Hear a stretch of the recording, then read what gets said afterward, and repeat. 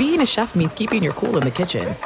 And with Resi Priority Notify and Global Dining Access through my Amex Platinum card, right this way. It's nice to try someone else's food for a change. That's the powerful backing of American Express. Terms apply. Learn more at americanexpress.com/withAmex. At Bet365, we don't do ordinary. We believe that every sport should be epic. Every home run, every hit, every inning, every play. From the moments that are legendary to the ones that fly under the radar. Whether it's a walk-off grand slam or a base hit to center field. Whatever the sport, whatever the moment, it's never ordinary at Bet365. 21 plus only. Must be present in Ohio. If you or someone you know has a gambling problem and wants help, call 1-800-GAMBLER.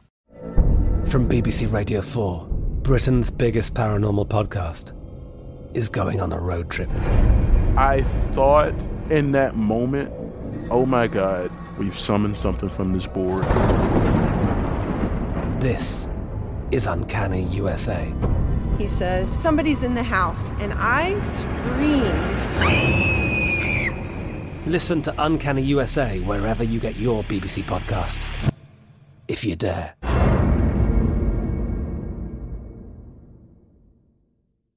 What's up, this your boy Lil Duval, and check out my podcast, Conversations with Unc, on the Black Effect Podcast Network. Each and every Tuesday, Conversations with Unc podcast feature casuals and in-depth talk about ebbs and flows of life and the pursuit of happiness. Unlike my work on stage, I tap into a more serious and sensitive side to give life advice and simply offer words of encouragement, yet remind folks to never forget to laugh. Every Tuesday, listen to Conversation with Unc, hosted by Lil Duval on the Black Effect Podcast Network, iHeartRadio app, or wherever you get your podcasts.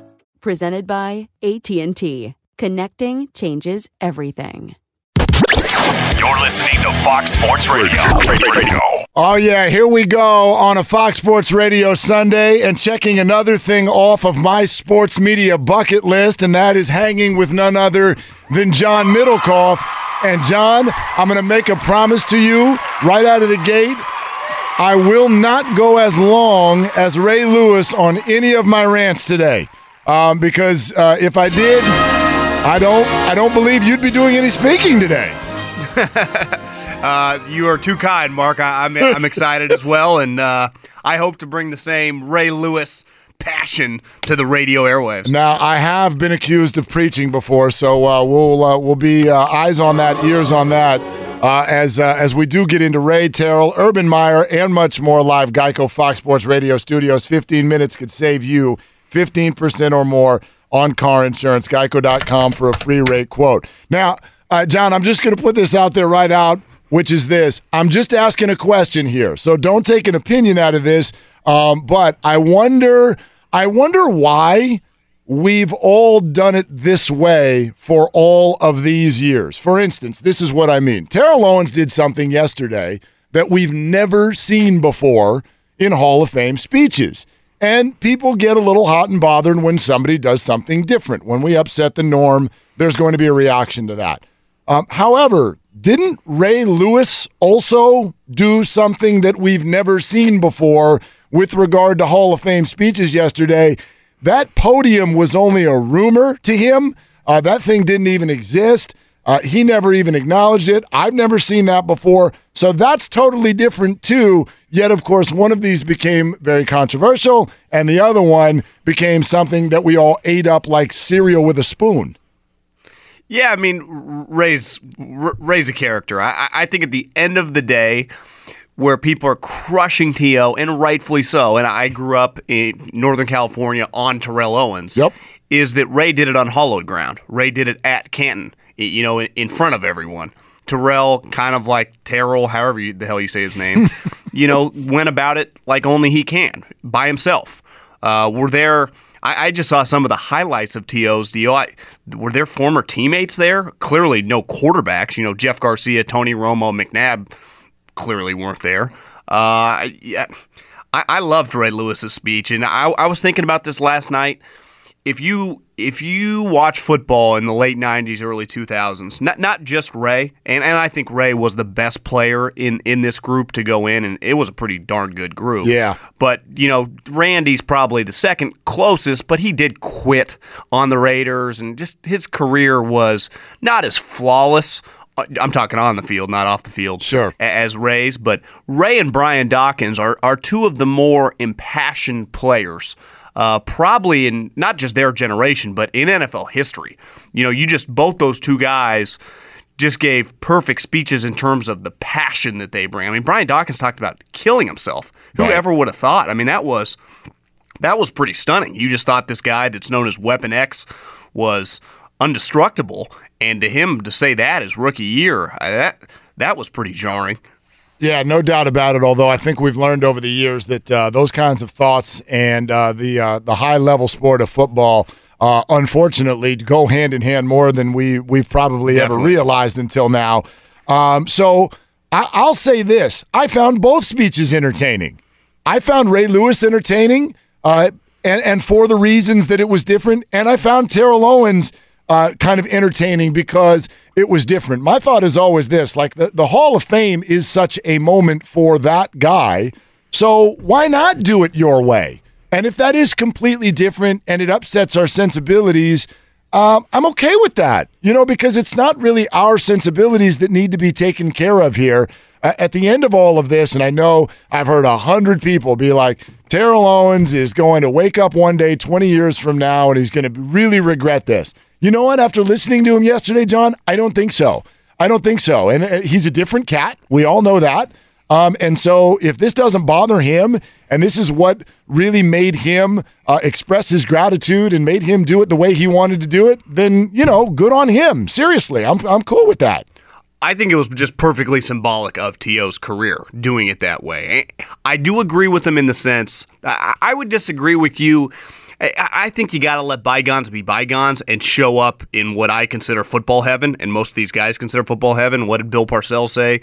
When we're all dead, I picture our heads in the Hall of Fame are talking to each other when no one's looking, which is creepy. Yes, yeah. But him not going in on the first ballot is a joke. So he is correct there. I mean, he is a first ballot Hall of Famer. I also think, Mark, that the last several years, there have been some guys inducted that have somewhat watered down. Like when I say Hall of Fame, I've been getting this a lot the last couple days. Like, is Donovan McNabb a Hall of Famer? Is Zach Thomas a Hall of Famer? There's nothing wrong with being the Hall of really good. Yeah. And I think guys like, is Brian Urlacher truly a first ballot Hall of Famer? I think he's a Hall of Fame player, but true first ballot Hall of Famer? I don't know. Tony Dungy, to me, was no chance a Hall of Famer. Jason Taylor, I know Belichick raved about him. He made me reconsider again, but I never thought Jason Taylor was a first ballot Hall of Famer. And Terrell Owens has somewhat of a right to be super mad because he was the best player at his position for like 5 or 6 years in the NFL. See, I think it's a media concoction, though, this idea that there's a difference between a first ballot Hall of Famer and a second or a third ballot Hall of Famer. And John, I kind of think that was Terrell's point. And in fact, whether we you don't think it matters? Well, whether you go on the first or the fifth time? It ends up being an honor, but my point is like, okay, you don't have any issue with Brian Urlacher being a Hall of Famer, but you didn't think he was a first ballot Hall of Famer. It's like, well, wait a minute. Did we just create a new line there? I mean, either guy's a Hall of Famer or a guy's not a Hall of Famer, right? That is fair. I mean, it's conversation's kind of out of nowhere because at the end of the day, in 20 years, no one remembers that it took Tim Brown, 8 times to get in, or Chris Carter 6, whatever it was. Right. He's ultimately in the club with all these guys. Him and Ray Lewis are in the same club, right? So I get what you're saying, but there is, there's even an honor, and this is like in any club. There are certain people in that club that are viewed differently than others in that club. Just like the NFL owners, for example, they're all rich because they all have an asset that's worth a lot of money. Right. But there are individuals in that club that have way more money. Like there's a major difference between Paul Allen and Mark Davis. Yes. Right? Even though they're technically in the same club. So you're right. It is somewhat of a media creation, but I do think the common football fan does put a little more stock in like the first time you get in. Not everyone in that club, though, to me, is viewed the same. Like I said, Terrell Owens, if you had to start a team, now if you had to factor in like locker room dynamics, he might not be your choice, but just pure talent in the peak of his powers, he was. I mean, besides Jerry Rice, is there anyone better? No, I mean, Randy Moss comes to mind. Yeah, and he was a first balloter. He was a first ballot Hall of Famer. So I also wonder, do we or do we not take Terrell Owens at face value? Because if you believe Terrell Owens when he expresses why he did not do it in Canton, he specifically says it has nothing to do with the number of times it took on the ballot. Here's a piece of Terrell Owens. The elephant in the room. Many of you may be wondering why we're here instead of Canton. There's been a lot of speculation and false reports as to why I chose not to be there. I would like to set the record straight. It's not because how many times it took for me to be voted into the Hall. It's about the mere fact that the sports writers are not in alignment with the mission and core values of the Hall of Fame.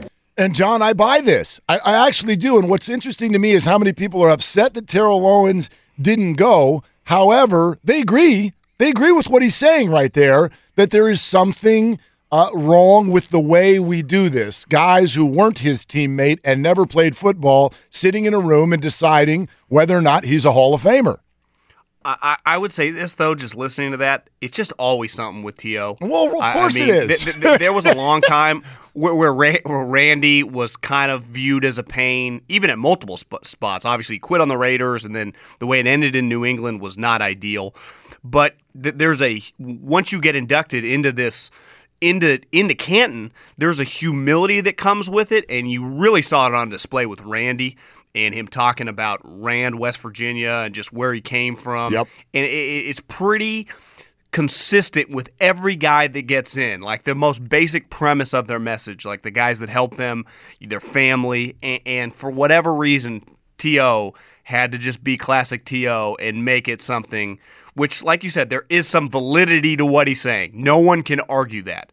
And I think it's a joke. He had to wait, what was this, his third year? Yeah, third time.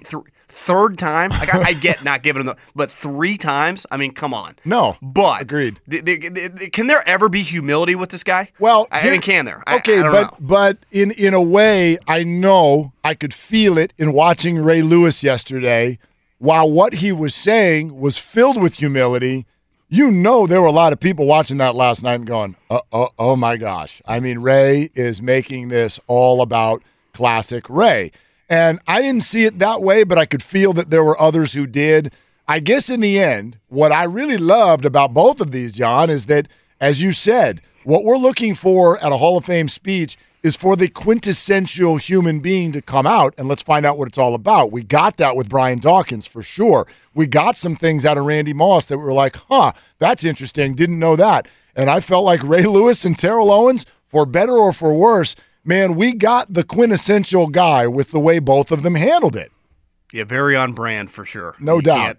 You can't argue that with those two guys. 877-99 on Fox, you can weigh in. And this question coming up next, because there was an article that got released yesterday, and for many people, it might not have been necessarily the right timing, but it leads to a very fair question about how all of us viewed both careers we're talking about. That's next with John Middlecoff, Mark Willard, Fox Sports Radio. Get your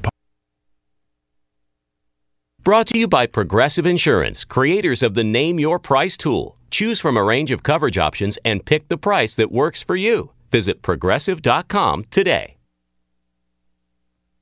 Hey, it's Fox Sports Radio on your Saturday. Thankfully you're with us with John Middlecoff, Mark Willard.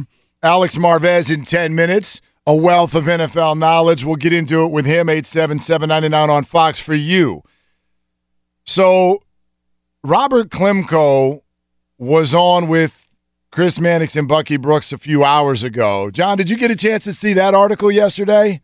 I did. I read it this morning. Yeah. So Klemko went through quite a story that he had years ago in covering the Ravens and attempting to ask Ray Lewis some questions about what happened in Atlanta years ago, the legal situation that Ray got into. And Klemko was asking for a response because what he had done is gone to the families of the victims that night and asked if they had forgiven Ray Lewis, and those families flatly said no. And it led to a question in my mind as we're watching all of these Hall of Fame speeches last night. Here is Klemko sharing a part of that story at the way the Ravens locker room treated him as he tried to ask these questions. After that interaction, when I went to cover the playoff game in Denver against the Broncos, I heard players saying, "Hey, is that the guy we're not supposed to talk to?" That PR organization specifically, and I think around the league, singles out reporters and tries to turn players and coaches against those people. That's become a regular part of their job. And you mentioned the larger trend of this distrust of the media. I think a big reason for that is how much more exposure we have as reporters and you guys on the radio and the things that you write, Bucky. People see us now more than ever as more partisan because our opinions are out there on Twitter, because we kind of share the process of reporting with people and open ourselves up to scrutiny, and people take that opportunity and run wild with it. I think it's a fair question to ask, John, as it is a day where we look back and celebrate their careers. For instance, Terrell Owens, a great player with a behavioral history, although I'll add his behavioral history was never in the legal realm. Ray Lewis, a great player with a behavioral history that wasn't in the locker room, however, it was in the legal realm. And so my question is, why on earth did we, the media, NFL fans, the NFL itself, wrap their arms around one of these guys and completely outcast the other? To me, that is unfair. Well, I think it speaks to society a little bit about things. We forget things pretty quickly, and this was a long time ago in today's terms. 2 years ago in 2018 feels a long time ago, let alone, what was this, year 2000? Yeah. 98, something. 99, I guess, whatever it was.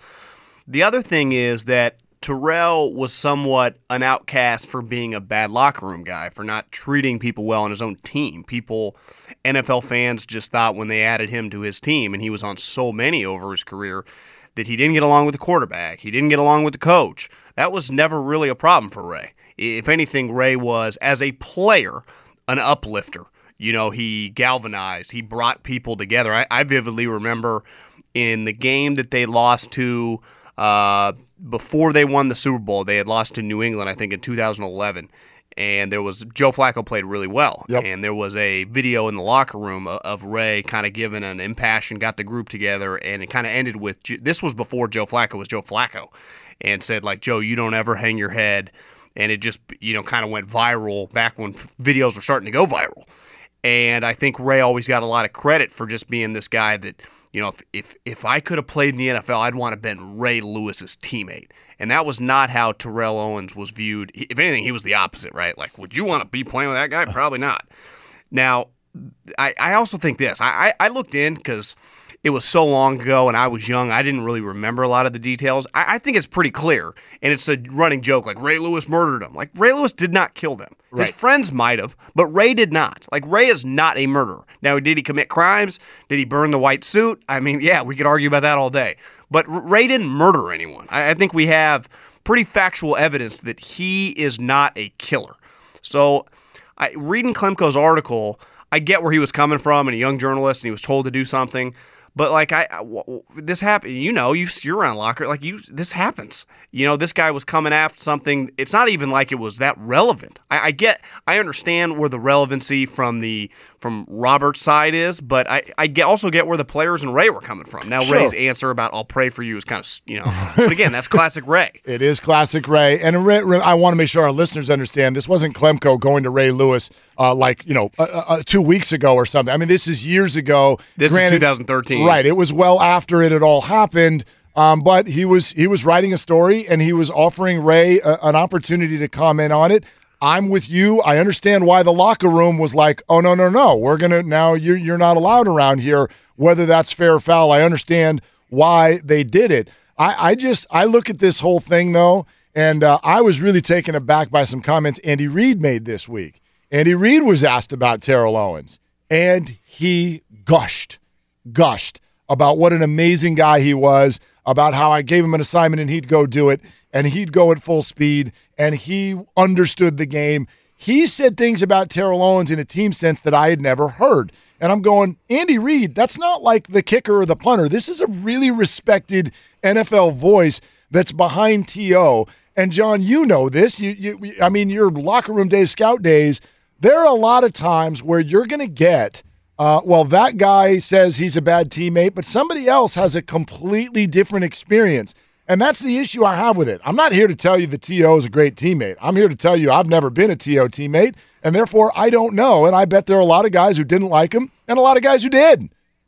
Yeah, let me say this. I'm biased. I love Coach Reed. I worked with Coach Reed. I'm a huge Coach Reed fan. I'm still friends with him to this day. But on this one, like the actions speak a little louder than the words. Like they booted him out the second year. They could not deal with him. They couldn't get rid of him fast enough. I think in 2018, Andy's such a great guy. He's going to say things that might not be true. Well, but so is that did Andy want him gone, or did Andy realize that Donovan McNabb wanted him gone, and your quarterback has to be happy in an NFL locker room? From the stories that I had heard, the whole team, like everyone on the team, wanted him gone. They couldn't stand dealing with him. He was just, they could not function, and this was a locker room that was pretty high level. I mean, obviously they had a Hall of Famer in Brian Dawkins.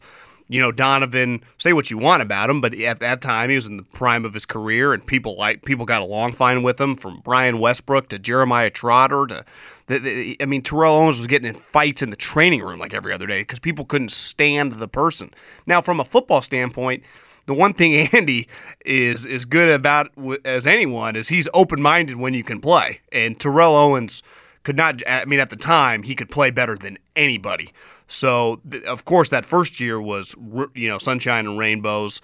But that second year, the Terrell Owens experience, and I think his head was so big by that time, too, because he knew how good he was. Remember the sit-ups in the when they sent him home from training camp the next year. The next year, they sent him home. That'd be like the equivalent of, like, the Steelers just sending Antonio Brown home from training camp right now. Can you imagine what a big story that would be? Right. Yeah, it was. I remember seeing like Drew Rosenhaus on PTI. It was an enormous story at the time. No, you almost wonder when I look at guys like Randy Moss and Terrell Owens, and I often think about this when it comes to the discussion that we always have about LeBron James and Michael Jordan. LeBron doesn't get enough credit for the fact that he's playing in this day and age. Like, what would Terrell Owens and Randy Moss's stories have been like if social media was then what it is now? And how much more difficult would that be? That is something that Michael never dealt with. LeBron did. I mean, you could get any athlete when we compare him to the years gone by of what they deal with in 2018 that they didn't deal with as recently as a decade ago. So imagine in the Twitter age, Randy Moss quit on the Raiders. Oh, the Raiders were a joke. But he'd get crushed. Oh, man, no question. Michael, quote-unquote, retired to go play baseball. Imagine the equivalent now. Like with Kevin Durant or LeBron just left. That'd be crazy. And the rumors surrounding what was actually the reason behind it, whether those his father was just murdered on the side of the road. Whether it was true, false, or otherwise, social media, as we know, doesn't stop to ask those questions. No, it doesn't. So, yeah, that would have been intense. Okay, Alex Marvez, right around the corner, Sirius XM NFL Radio. We'll get to your calls coming up, 877-99 on Fox as well. But first, let's get David Gascon in here. And I have been waiting all day to ask you a question, David Gascon, which is this. Your last name is Gascon. Yes. Why does everyone think you're French? Because I am French. But why does everyone think that your last name in 2018 is pronounced French? Or am I the one getting it wrong? Because I have listened to host after host now refer to you as Mr. Gascon. Let's go to David Gascon. Is it Gascon or is it Gascon? It's Gascon. Thank you. But if we were in France... Well... If we were in France, we would not be doing this. We would be eating chocolate croissants and would probably still be asleep, actually. As I go on to Skyscanner and look up 2 round-trip tickets with Mark Willard to France. You're buying. I don't have the budget. Nobody's got the budget for that right now. Are you kidding me? All right, that's true. Yeah. Did you want me to go on a Tiger Watch today? He's already done, isn't it? He is, thankfully. I saw that he birdied the last hole. Here we go. And Golf Channel was doing this thing like it's the final hole at Firestone of his career. Are they never going back to Firestone or something? Did Tiger retire? What do I not know about what happened today? Yeah, just breaking news, right? He finished even for the tournament, so he's obviously, like you mentioned, he's done. But Justin Thomas is your leader. He's at minus 15 through 5. Dustin Johnson's 4 strokes behind, but he's through 13 as we speak. And Rory McIlroy also tied for second place at 11 under par. In Major League Baseball, Angels trying to climb out of a hole. They were down 3-0 at the end of the first inning. Jose Ramirez, a 3-run shot. Now it's the Tribe 4, Halos 2. It's in the top of the 7th. Mets, Braves tied 3-up. White Sox 5-4 advantage over the Rays. No score yet in Philadelphia between the Phillies and the Marlins. Off the diamond, a couple notes. Astros have placed right-handed pitcher Lance McCullers on the 10-day DL. He has right elbow discomfort. Your San Diego Padres, Mark, they're getting rid of some pitchers. Tyson Ross got claimed off of waivers today by the St. Louis Cardinals, and then Jordan Lyles claimed off of waivers by the Milwaukee Brewers. Yeah, that was the Pods going, see, these are the guys we tried to get rid of at the deadline, and nobody would give us anything cool, so we'll just get them out of here. White flag it is. Yep. Your team, the San Francisco 49ers. Richard Sherman, he's going to be out for at least a week. He exited Friday's practice because of a tight hamstring, so for precautionary reasons, they're going to keep him out. Packers left tackle David Bakhtiari, diagnosed with a sprained left ankle. I'll be seeing some time off as well. And then according to Mary Kay Cabot, the Cleveland Plain dealer, Josh Gordon is getting close to return to camp with the Browns, but it won't be on Tuesday. And the reason why I bring that up is because if Gordon doesn't report by Tuesday, it'll be exactly 30 days before the Browns season opener, which would allow him to receive an accrued season towards free agency. But now there are reports from the Cleveland Plain dealer that said the Browns will not limit obviously his free agent status coming up in 2019. So good news for him. And then Eagles are bringing back safety Corey Graham on a 1-year contract. Who said that's good news for him? I'm not sure if that's good news for him. That's the Browns being like, so we're kind of done with this headache, I think. Do you think? Yeah. I think that's more of like protecting him because maybe. What a mess. Yeah, no doubt. I mean, I'm still rooting for the guy. Let's get Alex Marvez into that conversation. Mark Willard, John Middlecoff. Fox Sports Radio, live Geico Fox Sports Radio studios. Easy to save 15% or more on car insurance with Geico. Geico.com or 800-947-AUTO. The only hard part, figuring out which way is easier. Alex, what do you know about that? What the heck's going on with Josh Gordon? Well, that's been the big mystery, you know what I mean? And it's great to be working with both of you, by the way. And listen, I'm a huge John Middlecoff fan. Someday I'll be working for him, hopefully. So I can just tell you, the guy is a beast. So what a great addition to the Fox Sports Radio lineup. For however long we have him, let us enjoy it. But, you know, listen, the Josh Gordon situation, there's so much sensitivity surrounding it. And, you know, there's so many just personal, psychological, mental health issues that are happening here. And coming off a Pro Football Hall of Fame where mental health issues took center stage, you know, I think the way the Browns have approached this has been okay. They've given Josh Gordon extra time. He doesn't feel like he's ready right now. You know, and listen, remember this, the NFL is offering the Cleveland Browns advice on how to handle this because they are part of this whole process. I mean, when they reinstated Josh Gordon, you know, they're keeping tabs on him. They're keeping tabs with the psychologist and things like that to see where he's at. And, you know, from what I understand, there may just be a whole lot of pressure, not only on him just because because it's like, look, if you can't do it for the Browns, maybe, you know, are you going to be able to get this done anywhere else? But also just the fact that, you know, look, he's putting it on himself because he hasn't played football in a long time and he understands the financial ramifications. I'm just, you know, you hope, because look, this is uncommon. Guys who are in the substance abuse program, when they get reinstated, generally, unless they have a slip up, they show up to training camp. And in this case, Josh Gordon didn't. But see, this will also tell you something right here too, how special a talent Josh Gordon is, that the Browns continue to put up with this year after year after year, because he really can be that good a receiver. But at some point, especially with Antonio Callaway coming on strong, from what my sources tell me, they may be ready to move on sooner than later. Have you been to Browns camp, Alex? No, I have spared myself that indignity. You know, I think we all make fun of the Browns because they're the Browns, but talking to a couple buddies in the league, knowing a guy on that staff, I think a lot of people, not just with the Cleveland Browns, but even on other teams, think the Browns are going to be pretty darn good. Their roster is not bad. Their roster is not bad. How good is their head coach is the only thing I'm wondering right now with the Cleveland Browns. And you know, it's almost like John Dorsey is saddled with Hugh Jackson, you know, and when you have an owner that keeps he's saying, well, we consider this Hugh Jackson's first year on the job.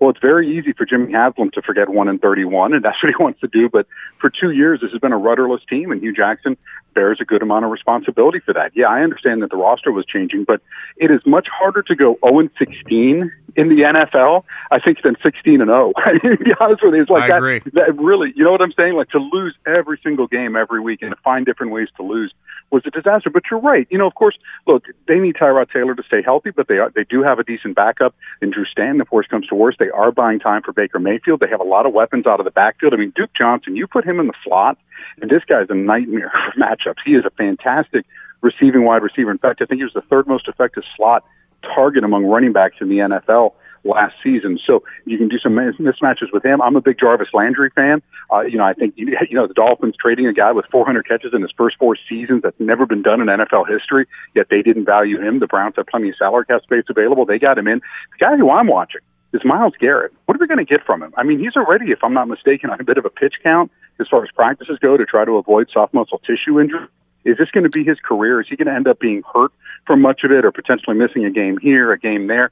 Is he really going to become that dominant force that we all thought he would be when a guy that looks like that type of physical phenom and had some good production in Texas A&M, not great but good, to become the number 1 overall pick? What are the Browns going to get from him? Because they are pretty solid on defense and they have some very good coordinators.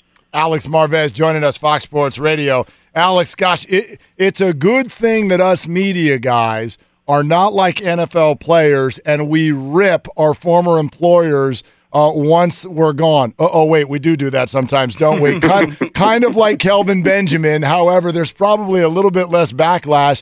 I wonder not only how this is going to land with Cam Newton and the Carolina Panthers, but how is this going to land even within his own new locker room in Buffalo?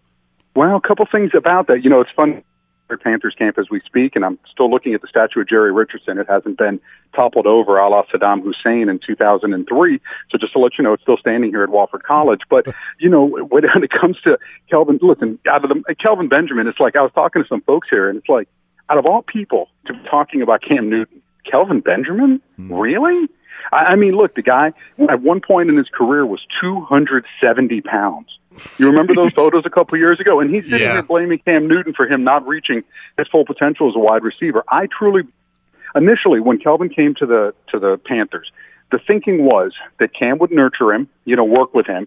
Kelvin would want to work with him. Those guys would spend time together off the field, and you'd see Kelvin Benjamin mature as both a person and as a receiver. Well, we never really saw either of them, to be quite honest with you, and I think you saw some of that immaturity on display with Kelvin. He's not been able to stay healthy over the past couple of seasons. I mean, the Bills traded some third-round picks for him, and listen, they thought, and this is from people inside the organization, they thought that a change of scenery would do Kelvin Benjamin some good. Clearly it didn't. But none of this erases the fact, by the way, that Cam Newton isn't the most accurate quarterback. Why do you think they drafted a guy who's a 6'6", 240-pound moose out of Florida State?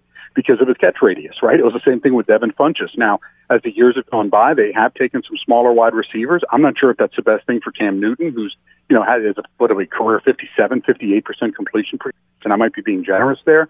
So, one of the reasons they hired Norv Turner, they want to make him a more accurate passer. And from what I understand in this camp, Cam has been more accurate. He's more willing now to go to the check down. So obviously big things coming up from Christian McCaffrey, who's going to be a weapon teamed up with CJ. I mean, Norv Turner, he loves his running backs, and you will see these guys in action and then try to get the 9 route going, with some of the talent that they have here, a la Torrey Smith. But this offense, it's a big question because some people are wondering, does Norv Turner's system still work in today's NFL? We've seen Scott Linehan of the Dallas Cowboys take a beating from Dez Bryant, talking about how they don't put guys in motion, everyone's stationary, there's no originality to the offense. And, even though Dez is Dez, I think he does have a point there, and the Cowboys are going to refresh things.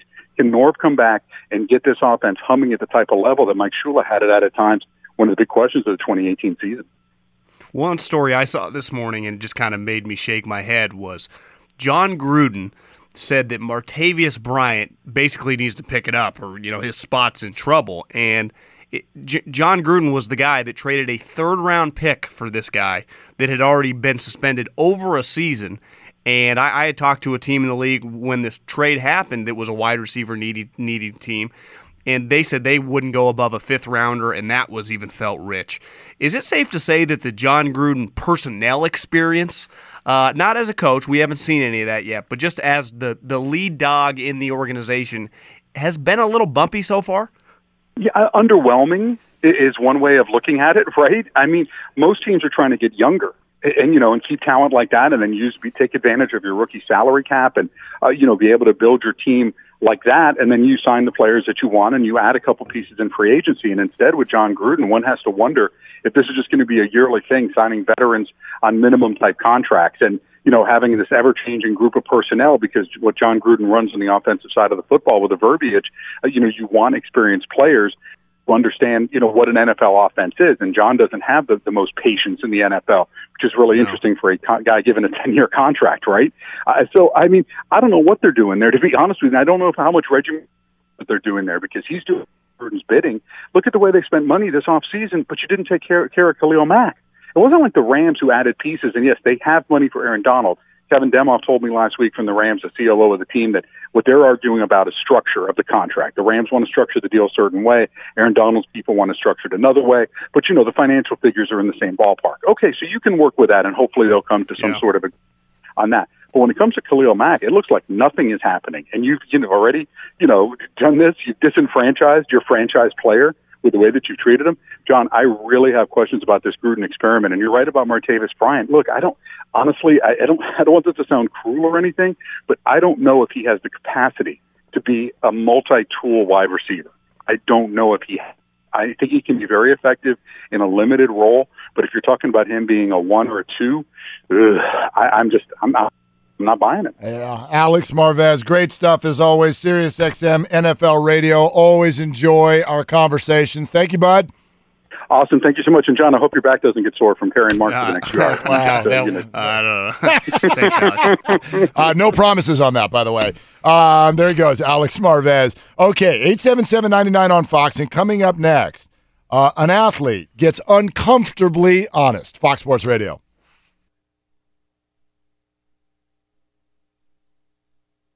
I hate that song. All right, with John Middlecoff, Mark Willard. Great news. Quick way you could save some money. Switch to Geico. Go to geico.com, and in 15 minutes you could save 15% or more on car insurance. John, let me ask you this.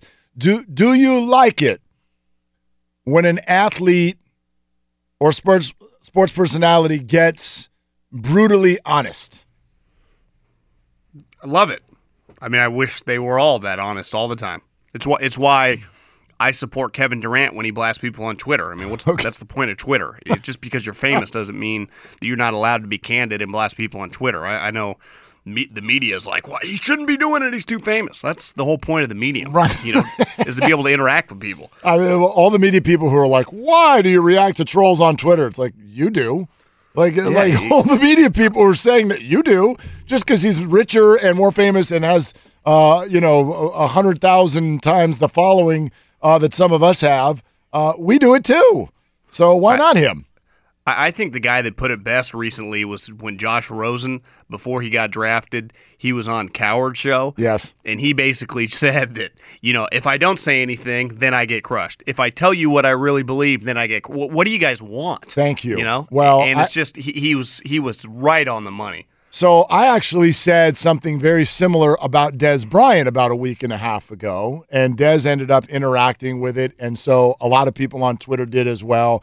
And by no means was I saying the situations were similar, but I was basically bringing up, watch what we all do to athletes. Kawhi Leonard still to this moment has not said a word, and he has been widely ripped.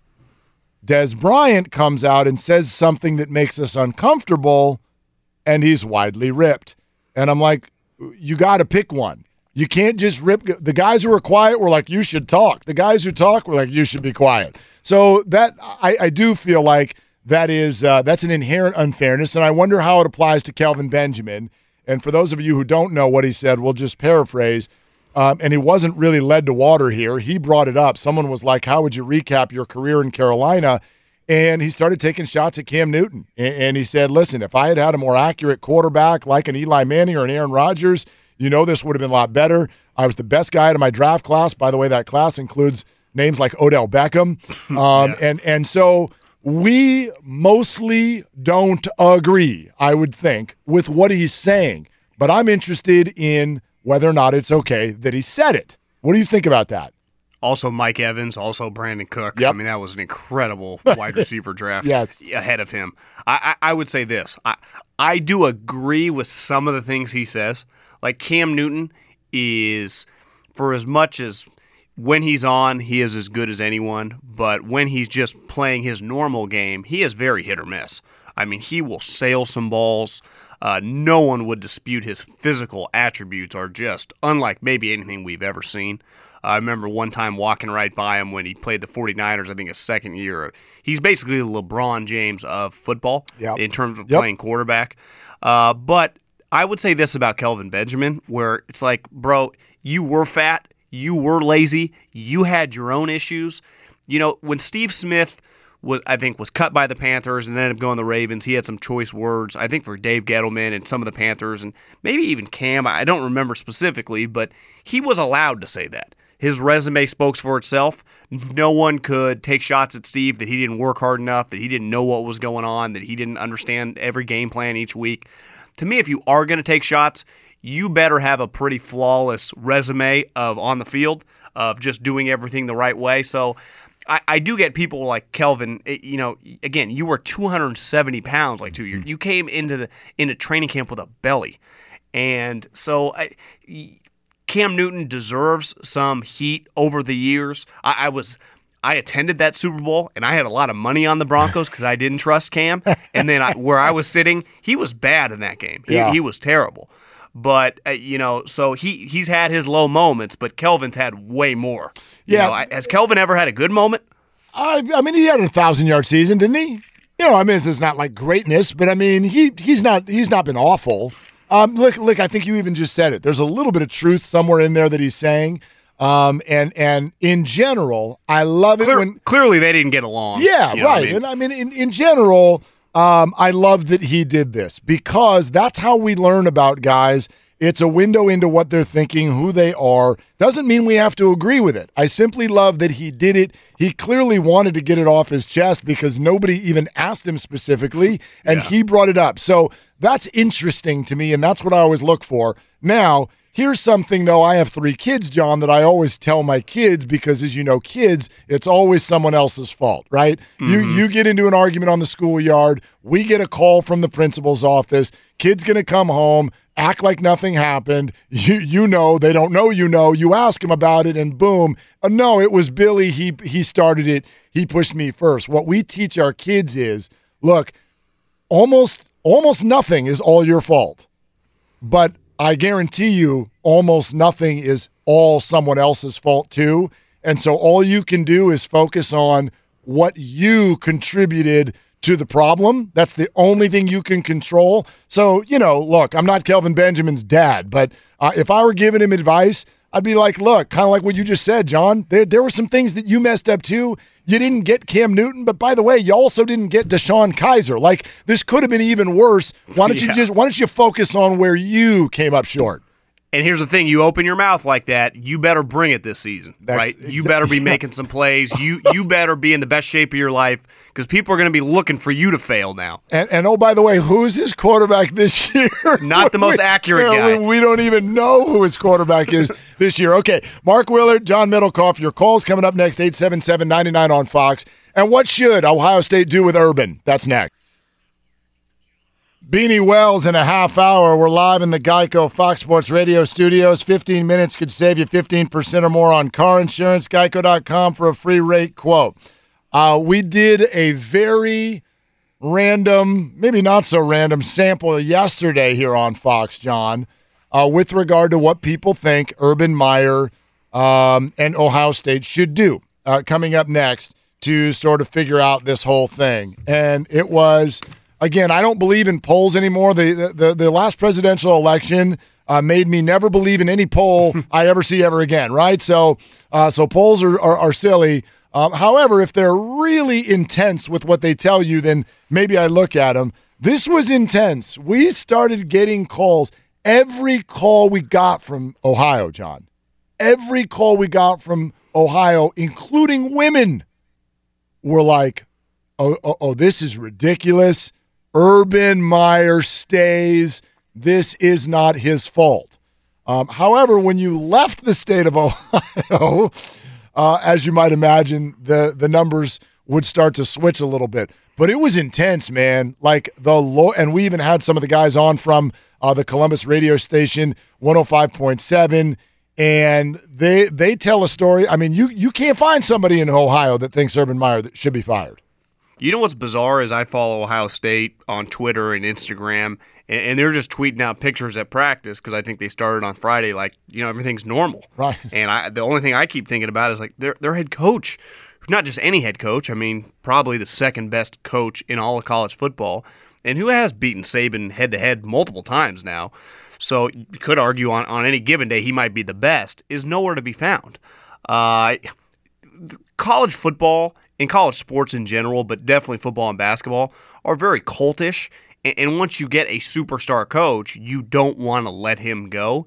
So I understand where everyone in the Ohio State region, if you're a fan, why you're going to defend Urban. But to me, this one's basically pretty black and white. Regardless, he's not the police. It wasn't his job to arrest this guy based on the information he had. If he's telling the truth in his statement and he pushed it up the ladder, coaches and players in the NFL are no different, and coaches in the NFL get fired for way less. Coaches are fired every year when staff turnover happens, when rankings, when your offense is bad one year to another, when the coach just doesn't like you anymore, when he feels he can upgrade. So to me, Urban can say he did the right thing in pushing it up the channel if we're to believe him at face value of his statement. But to me, once you start getting those rumors, how do you not just replace the guy? How do you not just remove the problem? And to me, regardless what we find out, that's not going to be defensible, because him saying to this assistant coach, if you hit her, you're gone, just the rumors multiple times, right? Because something happened in 2009, then it happened again in 2015, should have been enough for him just to cut the cord. And that's what I think most people that just take a deep breath and aren't overreacting, don't have a dog in this fight, just can't quite come to grips with. Like, why did Urban give this guy so many chances to put his own career now in peril? Well, there's some sort of incredible blind loyalty going on. I think a lot of people, if you've been following this story, you know that Urban Meyer looks at a guy by the name of Earl Bruce, who has now passed away, as his main mentor. He basically has stated before that outside of his own dad, Earl Bruce is the man he looked up to most in his life. And Zach Smith is Earl Bruce's grandson. So obviously, if you trace the story back to its roots, Zach Smith only was hired in the first place as a favor to Earl Bruce. And so it was obviously very, very difficult for Urban to cut that cord. But I'm glad you brought that up, because it's what so many people I hear talk about this are missing.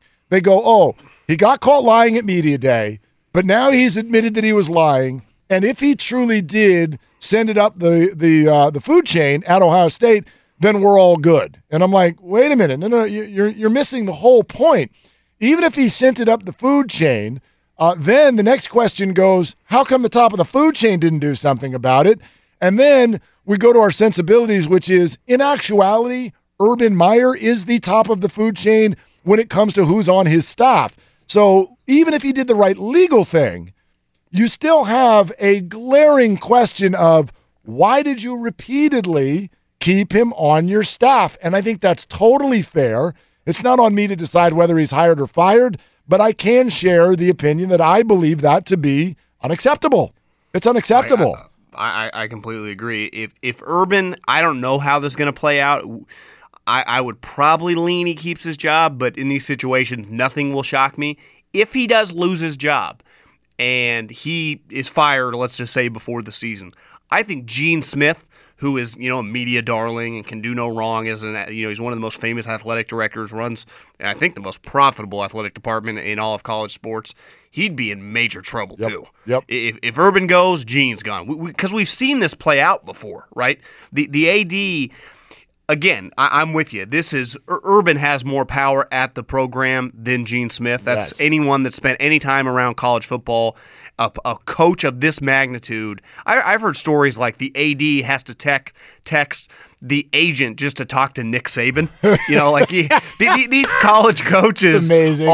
These college coaches are on a completely different level. Now, Gene Smith is a high-level AD, but to me, he would be just as culpable if he knew. And Urban sure as hell didn't hesitate to throw him under the bus in that statement, did he? No, he did not. And by the way, I'll share another story with you. I'll leave the names out of it. If you know my resume and history, you'll all be able to figure this out. But I'll leave the names in the school out of it, but I'll tell you a story. One of these coaches, super high-powered, successful coach, he's not at his school anymore. But there was a controversy at the time with his then offensive coordinator. And they weren't necessarily seeing eye to eye, although they were having a ton of success. And everybody from a fan base standpoint loved both of these guys. But it was almost like a Belichick-Brady thing. It's like, who's getting the credit for all of the things that are happening here? And so it got to a point where that head coach was like, we're changing offensive coordinators. The night before that decision was made, the offensive coordinator, who had a good relationship with the athletic director, called the athletic director and said, I just want to coach ball. Can you stop this from happening? And the athletic director did not pause. He said, no, I cannot stop this from happening. So if there's any question in your mind when it comes to a Saban or a Meyer or a Sweeney or people like that, they are running the whole show, period. You know where I think Urban takes the most flack, and I call him, my nickname for him is Fraud Meyer. I think the moment he faked that heart attack and the resume of players he had at Florida and then say he needed to take time off and he went right back to work, I've never taken him that seriously because Nick Saban acts more like Belichick, right? It's a black and white business. It's about winning and losing. It's about if you don't get done, I'll force you to transfer. We view Saban almost as an NFL coach, sure, the way he operates his program, even though I've known people that work there. He's clearly pretty good with his players. He doesn't, Urban talks so much about the classic college football stuff, shaping lives and doing all this stuff. And it's like, Urban, yeah, you had a murderer on your, that played for you at Florida. Like, that's factual. Yep. We know that happened. Now you have a domestic violence under your watch. Like, your resume now is not like Pete Carroll had sanctions. Saban's had a couple issues, but nothing like Urban. And Urban, more than all these guys, constantly talks about, all the character stuff off the field. Like, it feels like of all the elite coaches, he talks about it nonstop. Over 30 arrests in 6 years at Florida, and I'm not one that says if somebody gets arrested, Urban, it's your fault. But I'm with you. But if all of those guys keep getting arrested and then we look at the record of, and by the way, none of them ever missed a game, it's like, well, wait a minute. Then that is on you, Urban. And how bad a shape was that program when he left? Just in terms of, I think Muschamp was the guy that followed him, what he inherited, the state of that program, it was in shambles. People forget, like that. I do not forget that. And, whether you believe his physical ailments, whatever, he said he needed to take time off and he went right to work. I've just always viewed him as fraudulent, but I can also separate. He's one of the best coaches at any level I've ever seen. Clearly. No one would dispute that. Yep. And if he wasn't that good, if he wasn't that good, he probably wouldn't be at Ohio State. But even if he was at Ohio State and it had gone let's say his last 3 years had been like Jim Harbaugh's, he'd probably be done. Mark Willard and John Middlecoff, Fox Sports Radio. By the way, when Belichick's name comes up, it does remind me of yesterday. Did you find it interesting? Because I did, that Randy Moss saved Bill Belichick for last. Like, you save the best for last. We've watched a lot of Hall of Fame speeches in the last 7 days, baseball, NFL, and guys will save their wives or their mom or like that person that did the most for them. Randy Moss saved Bill Belichick for last. That was fascinating. I was thinking this driving in today. If his career, the peak of Minnesota, and then he was traded to Raiders, let's just say he was never able to get it back, on track, would he have still been a Hall of Famer? Probably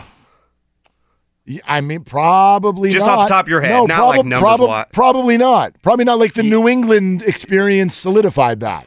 Yeah, it just took him to a whole nother level. Yes. It made him almost untouchable. Like when you think Randy Moss, his best season, even though he might have been a little quicker, more athletic at young days in Minnesota, that 2007 year when they they lost in the Super Bowl, but ran the table, he was probably the best season we've ever seen, no doubt. At a wide receiver. Just the most dominant, uncoverable. He was going deep, and there was nothing you could do. All right, Fox Sports Radio, 877-99 on Fox. Beanie Wells in less than 20 minutes.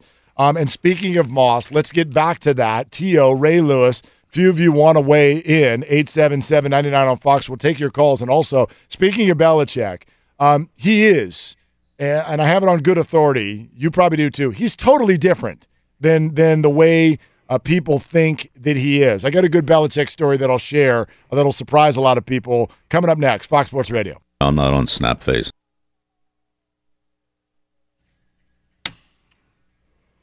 All right, great news. Quick way you can save some money, switch to Geico. Go to geico.com. 15 minutes. You could save 15% or more on car insurance. Looking forward to Beanie Wells coming up. This story coming out of the Angels in baseball is just so baseball. Even the word that Scioscia used to respond to the report this morning is so baseball. So that's coming up. But let's hear from Michael in Austin. He was listening to us, John, talk about the whole T.O., Ray Lewis dichotomy and dynamic from yesterday. Michael, what'd you want to say? Go ahead. I really just want to blast John, but you're not going to give me the floor to do that, so I'll just say this. You make such assumptions, Michael. Yeah, go ahead. Yeah, man. It's open forum. John, you're an idiot when you say that Ray Lewis had nothing to do, it was proven or whatever. Obstruction of justice, he was convicted for obstruction of justice. And tell the family who lost that person that Ray Lewis had nothing to do with that. He was there. It was proven he was there. But let's put that aside. I said he didn't murder him. If I said he had nothing to do with it, I'm not saying he wasn't. But murder in the legal sense is someone who's there, who didn't stop it, who was complicit in some way, who protected to help cover up. He beat that charge. Not everyone beats that charge. Not everyone pulls the trigger. And I guess OJ's innocent as well. But anyway. Come on. So, Michael, that's not fair. That seems a little extreme. That's not fair. That seems a little extreme. But, moving on to T.O. T.O. had problems potentially in the locker room with one or two popular people.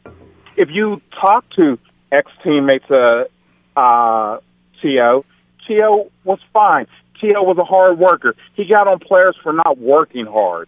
So you're going to say a guy has no humility when Ray Lewis is all about himself. His whole speech was about Ray. Crime stops when people are watching me. Crime stops.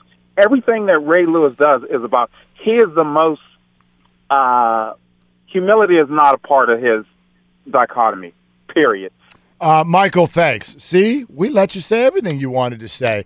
John, I told you that there were some people, I could just feel it. And, you know, social media, you're watching that last night, and there are going to be people who eat this up, and there are going to be people that want to vomit this out. You could just tell that it was going to land that way. Michael's one of them. Listen, whatever you think about Ray Lewis in a legal sense, I'm not putting him in the same sentence as O.J. Simpson. But again, I'll almost go back to the statement I made a few minutes ago about Kelvin Benjamin. I don't have to like what you say for me to like that you're saying it, right? And so that's what I loved about both Ray Lewis and Terrell Owens yesterday, which is that I felt like we got a real good window into who they are, how they'd handle things. And then once they do that, you can do whatever you want with it as a viewer. And I don't disagree with the last caller in the sense that I trust me, Ray Lewis has some fraudulent characteristics and things that he kind of hangs his hat on.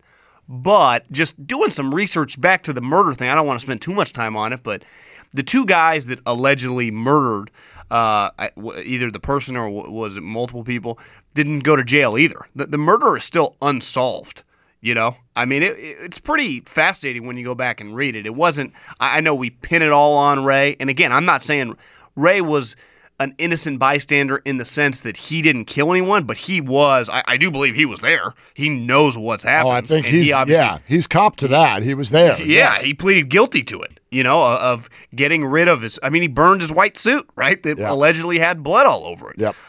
So again, I I'm not saying Ray Lewis is someone I'd want just on a daily basis for like my kid to look up to. You know, he's not a flawless human being. I just think from a football sense, and that's what I was talking about when we were getting in the conversation earlier, Ray just inside the locker room and, you know, just being the team leader consistently, you know, on a really good team for 15 plus years as their guy, that Terrell Owens, a lot of people, like Des Bryant, no one ever said he didn't work hard on the practice field, right? You can be a pain and work hard. That's part of being in the NFL. I mean, you don't last and become a good player if you don't work hard in terms of like practicing hard. I think that's true in almost any business. I mean, you've worked with a lot of different people, even in this media business. I would say that the ones who are really good can be a pain. They'd be a pain to be around sometimes because they're demanding and they're usually I don't want to call them an emotional roller coaster, but I think a lot of us we're passionate, we're emotional, we're demanding. That's true in any business. And I would imagine there were guys over the years that played with Ray. Because he was such a good player, you obviously just respect him. That's sure. The easiest way to get respect is by dominating on the field. But in terms of his message consistently as a vocal leader, may have tuned him out. Not everyone needs, just like you said, in any business, doesn't need to be motivated. Some people are just naturally motivated. Some people need a little kick in the butt. But not everyone on a 53-man roster, needs daily motivation. They're motivated enough. They're in the NFL for a reason. They are pretty self-driven. So I would imagine you could get multiple guys, probably not on record, but if you knew him personally, would tell you, Ray's speeches before practice and games didn't do anything for me. It was more for show.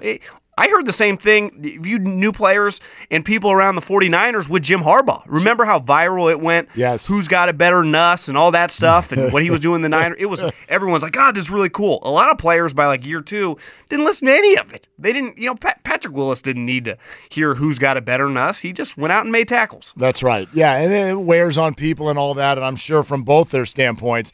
By the way, that's true right now with Bill Belichick. Probably from Tom Brady's standpoint. That's become exactly. Yeah, that's become clear over the last year. And by the way, because Brady has such cachet in the locker room, it's kind of trickled down to a lot of the other players. However, I'll say this, and it reminded me of it when Randy Moss brought up and saved Bill Belichick for last night.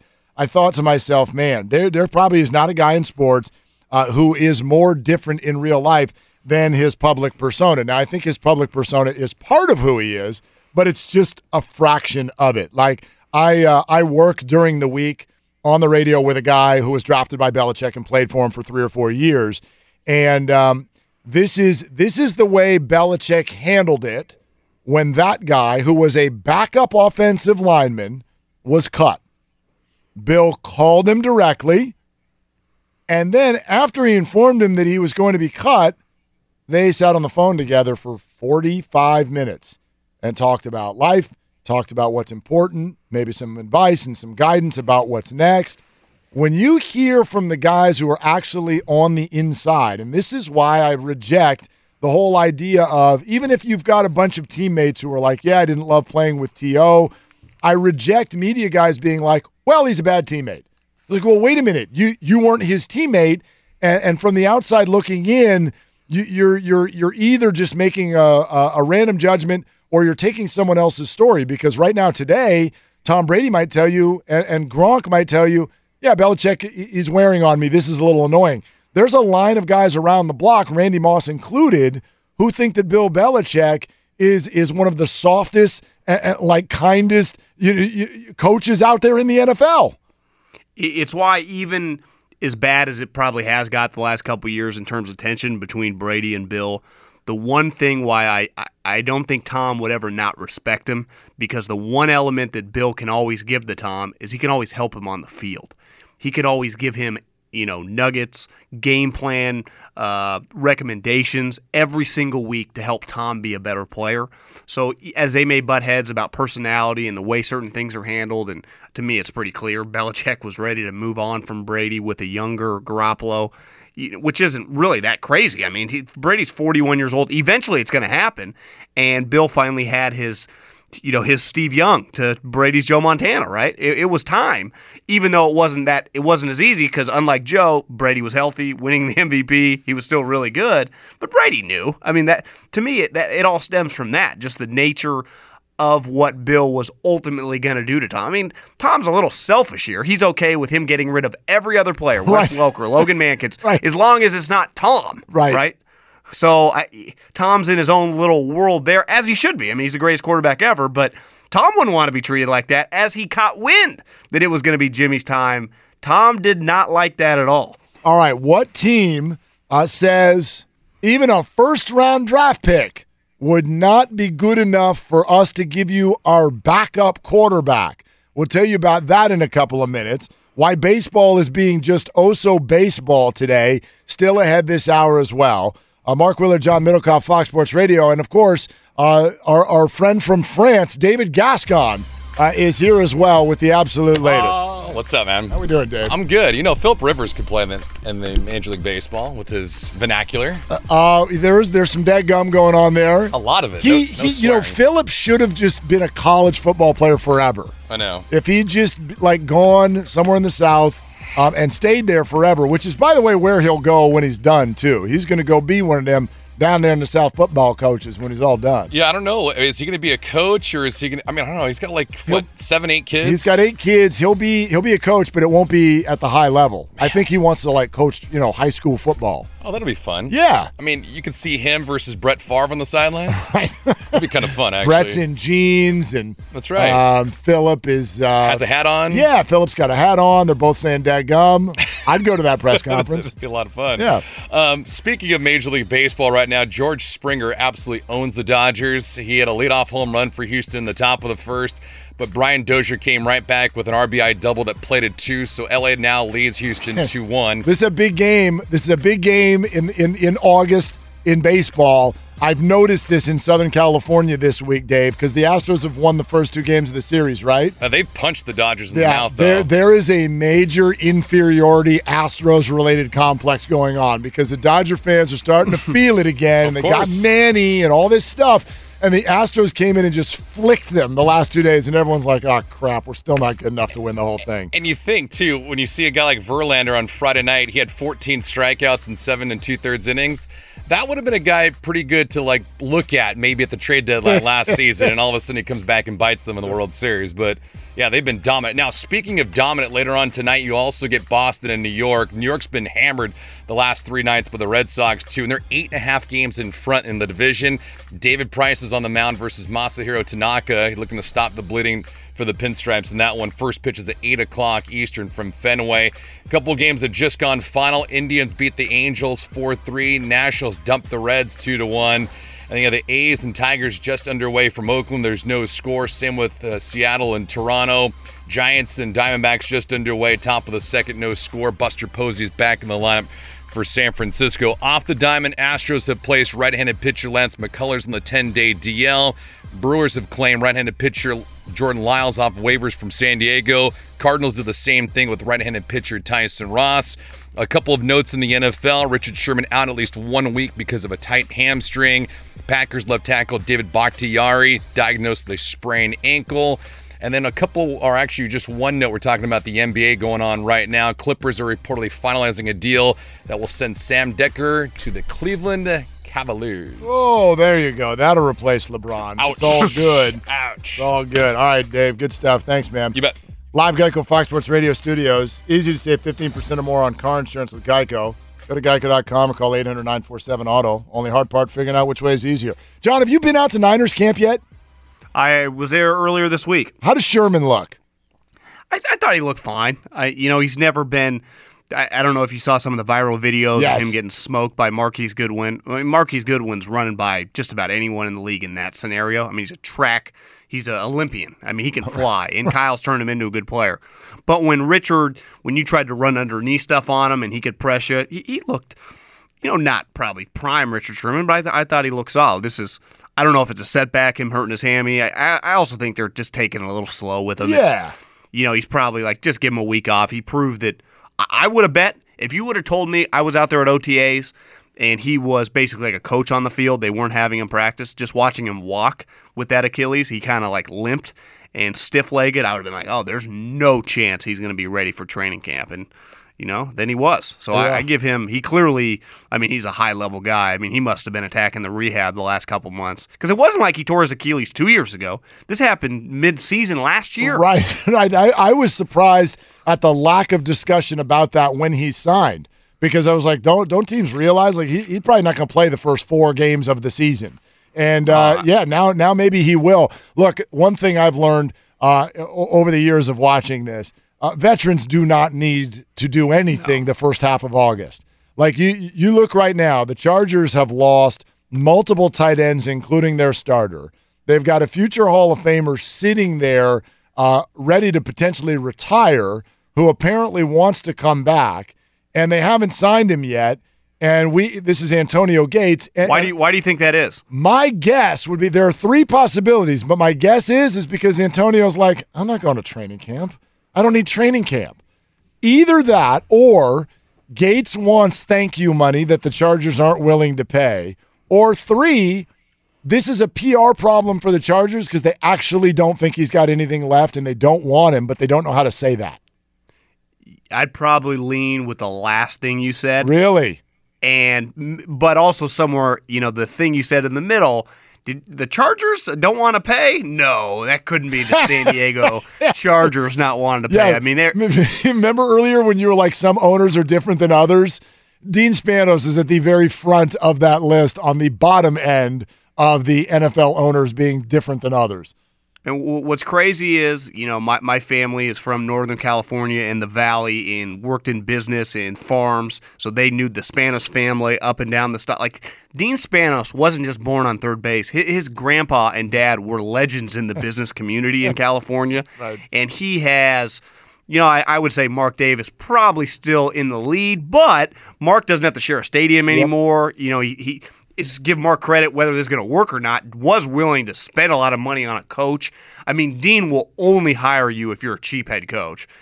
When is Dean Spanos ever going to hire a $7, $8, $9 million coach? That's just not going to happen, right? Nope, won't happen. No chance. Yeah. 0 chance. They're lucky, it seems like.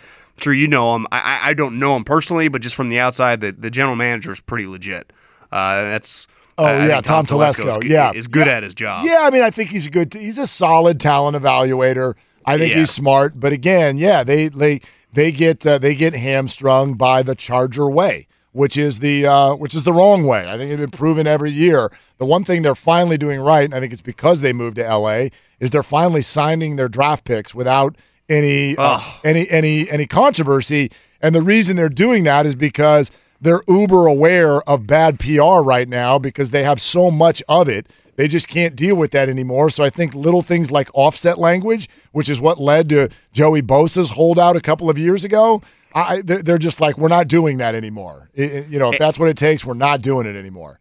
And look who's butting heads with it right now. Another organization, the Bears, that don't have. They rich, but no, they don't have Paul Allen or Kroenke, type money. Even Jed right now, with the money that he's made from Levi's, they don't have any issues. They have no cash flow issues. And to me, the Chargers, the sad part is if they don't get it done this year in terms of they should win the division. And if they were in a position where if I told you, they had some sweet head coach. I'm not a big Anthony Lynn guy. I just knowing some people around the league that work with him. I don't know. I'm not buying in. I think he's going to hold him back. Rivers clearly getting a little long in the tooth, but I still think you can win with them. This division, the Chiefs are going to take a step back ultimately to take steps forwards in the future because of the young quarterback. The Broncos, I don't think, are any good. And the John Gruden hasn't coached in 10 years. The Chargers, they're a 0, and their roster is just good. It's why Hunter Henry is a way bigger blow, in my opinion, than Verrett, just because Jason was always hurt. Yeah, right? they can play without Verrett. They haven't had Verrett for the most games since they drafted him. So exactly, and they drafted a DB in the first round. I know he's a different position, but Derwin's pretty versatile chess piece that they can use in the to cover guys. Yeah, and they still got Casey Hayward. Like, they're fine. You're right. They're fine in the secondary. The Hunter Henry thing is a problem, but this. Anybody who's ever followed that team knows this. What you're saying is correct. They should win the division, and when you use the word "should" with the Chargers, you're in a problem spot because Do you think it's fair to they don't do what they should do. I agree. Do you think it's fair to say Rivers, still a good player, but slipped a little? I mean, last year, that Kansas City game, when it was all on the line, he didn't play that well. Yeah, he's better. He's just older. How old is he? 36, 37 years old? Yeah, 36. He was better last year than he was the year before. So he had a good year, but you're right that when it gets to its most leveraged moments, it suddenly doesn't look right. And that's the Charger. That's the way. That's the way it always goes with them. While we're at this position, by the way, I wonder how you translated this. The owner of the Colts, Jim Irsay, says even a first-round pick would not be enough for us to give up Jacoby Brissett. Either that's just, wow, he loves Jacoby Brissett, or there's still a piece somewhere in the back of their minds with the Colts that they're not sure if Andrew Luck is just ready to roll. Yeah, I mean, Irsay might need to put down the sauce there. Well, that's always the case. I do agree that Jacoby's pretty solid. Last year, just the Colts were a tough watch. He was one of their better players. Now, Is he worth a first rounder? No chance. Could they get like a third rounder for him? Hell yeah.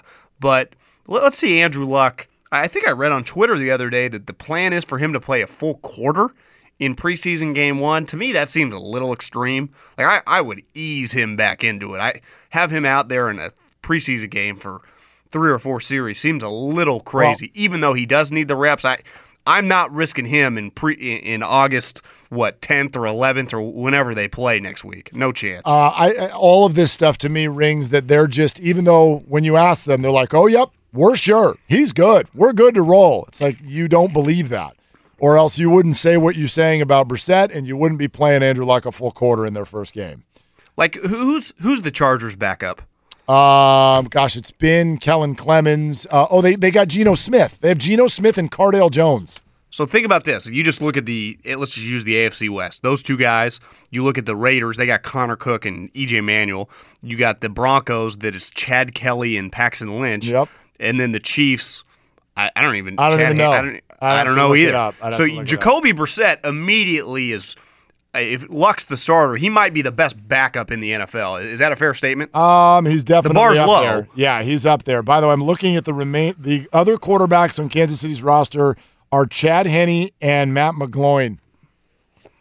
McGloin's a tough little sucker. I'll tell you that much. He's tough.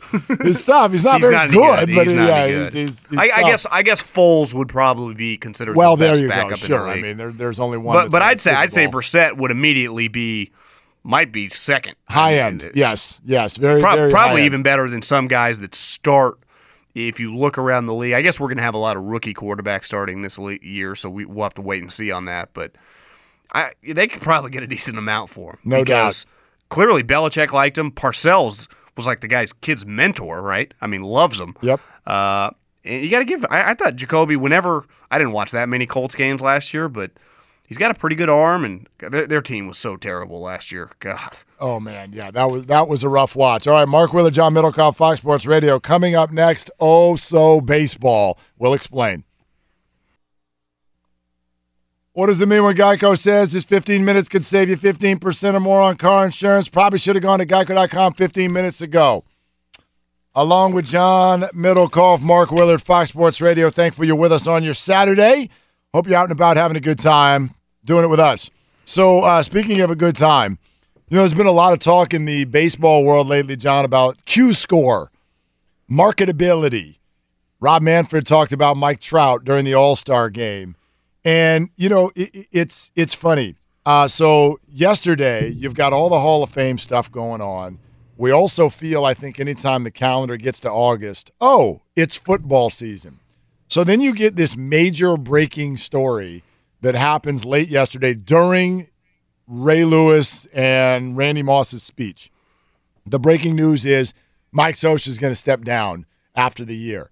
And it's with that same organization as Mike Trout, and that organization has a lot to do with the fact that Mike struggles with marketability, I think, because it's in Orange County and it's considered the second team in Southern California and all of that. So I was struck by the way it struck me. I'm sitting there at home with my son. We're watching NFL, Hall of Fame speeches, and I see that Mike Scioscia is going to step down, end of an era. And I was just like, Okay. And then his response today was so baseball, he called it poppycock. He said that the report was poppycock. I'm like, baseball is fine, and I love baseball, but it is having the hardest time presenting itself in a way that doesn't feel like 1958. I don't know where you stood with Manfred, but I actually agreed with him in the sense that if you look at the other two sports that are just, I mean, obviously football's running circles around really both of them. I know people love to say the NBA's catching them. Check out the TV ratings and just, it ain't even close, the way that two sports are consumed. But basketball is light years ahead of baseball as well. Let's just pick like four players, like Brady, like Odell Beckham Jr., Steph Curry, LeBron. I follow them all on social media. They're pretty active. Yep. If you follow even Tom Brady, who's 41 years old, he had multiple Instagram posts today. No, he's more active. He's more active now than he used to be. 100%. Odell Beckham clearly is really active. Steph and LeBron always tweeting and Instagramming. Like, I'm sorry, Mike, some of it's a little on you. And if that's not your personality, that's fine. But there's more to Steph Curry and Odell Beckham than just dominate on the field, right? They do embrace all this other stuff. Baseball's terrible at it. Now, in my backyard, I'm actually right down the street from AT&T Park. Yes. The Giants won 3 World Series, and their two best players over that run, well, I guess it changed a little bit, but Bumgarner definitely on the last third one, and Posey over the whole time. I mean, Buster might be the most boring player in all of baseball, but that's he doesn't fit. I mean, that's just who he is. He's just kind of boring. He's married. He's just not. And baseball's full of a lot of those type guys. Where the other two sports, it feels like have a little more personality. Like Mike Trout is not really an outlier, right? He's more like most of the guys. He just doesn't have that much personality. That's right, and that's absolutely fine. I mean, you can be you, and Bryce Harper does have that personality, and even Machado, we're learning because he's come to market too. I think a lot of people really were introduced to Machado's personality for the first time ever in the last couple of weeks, and he seems like he's got a little flair to him.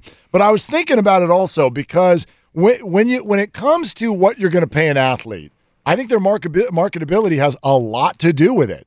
100%. I mean, I've talked to Jeannie Buss about why they gave Kobe Bryant that $50 million, that everybody was like, oh, that was a thank you for everything he did. And it was like, yeah, that was part of it. But the other part of it is that's branding. There's branding associated with Kobe Bryant. So when you look at these baseball players, and I was driving home yesterday listening to sports radio, and someone was bringing up that Dexter Fowler, who's hitting like 180 for the Cardinals, has a guaranteed number over a 5-year period, and this is year 2, a guaranteed number that is higher than Le'Veon Bell and some quarterbacks in the NFL. Dexter Fowler. And so you're like, why would baseball teams do that? It made me think of what happened during the hot stove last year where nobody would sign anybody.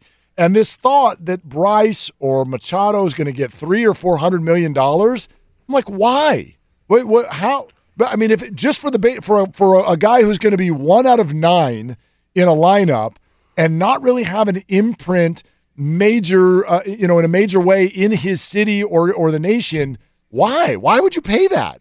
Listen, I've been banging the drum, kind of selfish because I'm one of the rare, guys under 35 that watches a baseball game every night. Yep. I watch the Giants all the time. I don't know why. I shouldn't anymore this year.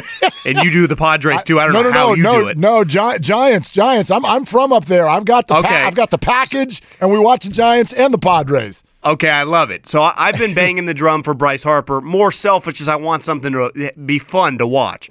But I was out last night at a bar, and I guess they played a doubleheader. The second game was on of Bryce playing the Reds, and they got their butts kicked. Yep. The Nationals are terrible. That Bryce, I'm watching him, and he just multiple times he grounded into just a basic ball to shortstop, and it didn't even give 1 ounce of effort to get to first base. Like if you're you're batting 210. If you're Barry Bonds and hitting 330, I guess you can just take your time. But come on, Bryce, you're batting 210. I don't even know. It might be lower than 210 after yesterday's doubleheader. Let me. I don't know. I've heard some people compare him to A-Rod-ish. Yeah. I don't know. I would hesitate giving him $300 million for a guy that no disputing his talent, but his effort. Dusty Baker, who gets along with every player, can get through to players, very respected, could not get through to him, just a hustle. Yeah. And listen, I'm a Barry Bonds apologist, so you don't always have to hustle if you produce, but he's not producing. Harper right now is batting .231. Back to the Hall of Fame, and how many NFL teams could win the Super Bowl? That's next. Give and go later on this hour. Your phone calls welcome, 877-99 on Fox. Terrell Owens and Ray Lewis both do it a very different way. Both have taken us through journeys off of the field. However, one of them widely accepted, the other one not. That, Urban Meyer, and much more this hour as we roll in the Geico Fox Sports Radio studios. 15 minutes could save you 15% or more on car insurance. Geico.com for a free rate quote. John, this is off the subject but on. So yesterday I had the chance in a completely separate arena. I had a chance to actually speak face-to-face with Mike Singletary for a few minutes. Which, cool. Yeah, very, very cool. And one of those guys that just has a presence, when you're in front of him. And so we were asking him about the whole Hall of Fame thing, Terrell Owens. And you could tell that Mike, as you might expect, was very bothered by it. But it was trying to be measured in his response to it.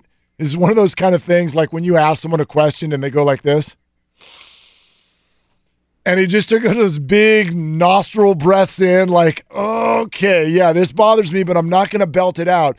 But as he kind of wove his way through the conversation, we asked him, what's your concern level in terms of this setting a precedent for others? And he got to a point where he said this sentence, and I wonder what you think about it. He said, if you're not going to be there, maybe you shouldn't be in there.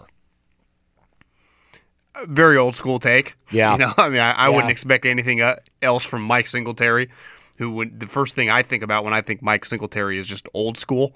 When he got the 49ers job, he brought back that famous drill, I think he called it the Nutcracker, right? Where they basically just slammed heads. It was like the Oklahoma drill on steroids. I think half the 49ers tapped out in the second day of training camp.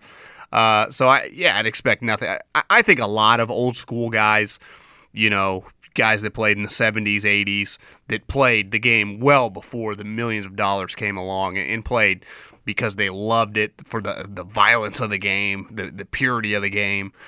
Are turned off by T.O. I think we all get that, but I don't think I think T.O.'s an all-time outlier because we've had countless guys, Mark, the last several years, pretty famous. Tim Brown and Chris Carter are pretty famous. Yep. And we can get into the first ballot, non-first ballot. Probably neither. To me, Tim Brown's closer to being not a Hall of Famer than a Hall of Famer, but his stats for a long time. And Chris Carter, to me, it was definitely a Hall of Famer, but they both had to wait.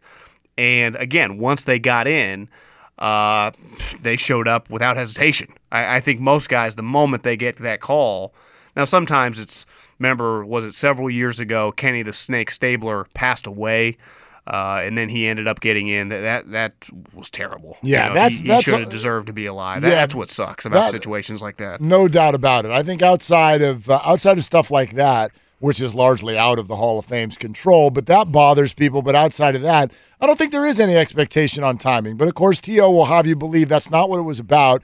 It wasn't about how long you had to wait. It was about the process by which we get to the final answer in the Hall of Fame, and I agree with him on that. And then I was also thinking this, and none of us would have known this until last night, but when I move forward and think back on Hall of Fame speeches in terms of memorability of them, last night, Ray Lewis is one that I will remember, and the next one I'll remember is Terrell Owens. So did he do it the wrong way? Because I will remember Terrell Owens' speech more than I will remember, for instance, Brian Urlacher's. Yeah, that's fair. If he wanted to go out and sear a memory in many people's minds because he did it, away from Canton, if that was the goal, to me, I do think he'll always be, when you say the NFL Hall of Fame, just anyone that experienced this year, they'll always remember that T.O. refused to show up. Yeah. I mean, it's just one of those things that you'll just never forget. Like, one of the things, right, with Michael Jordan's Hall of Fame speech is how just petty he was. And it's like, oh, that's very Michael Jordan. Yes. And Ray basically, like, leading a church choir up there. And T.O., to me, T.O. more than even Ray Lewis, because, he just refused to show.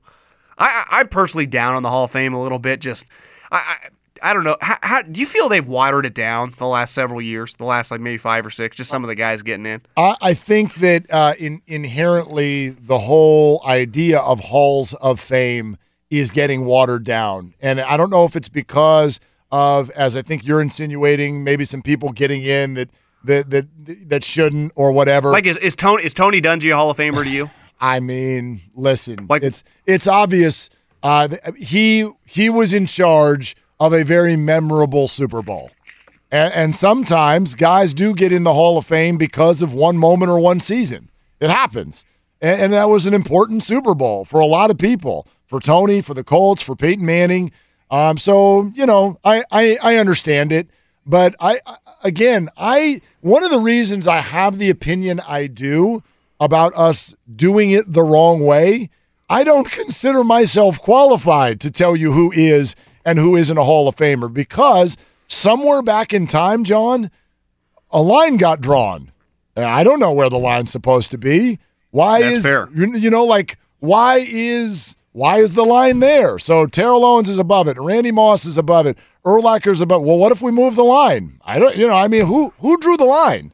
Well, that's why my first reaction, I guess it would have been last year when Jason Taylor got in the first ballot. I'm like, that's crazy. And then the two guys that were probably the most outspoken were Belichick and Brady. And Bill just raved about how like hard he was to game plan against, and Tom called him like the best competitor he ever played against.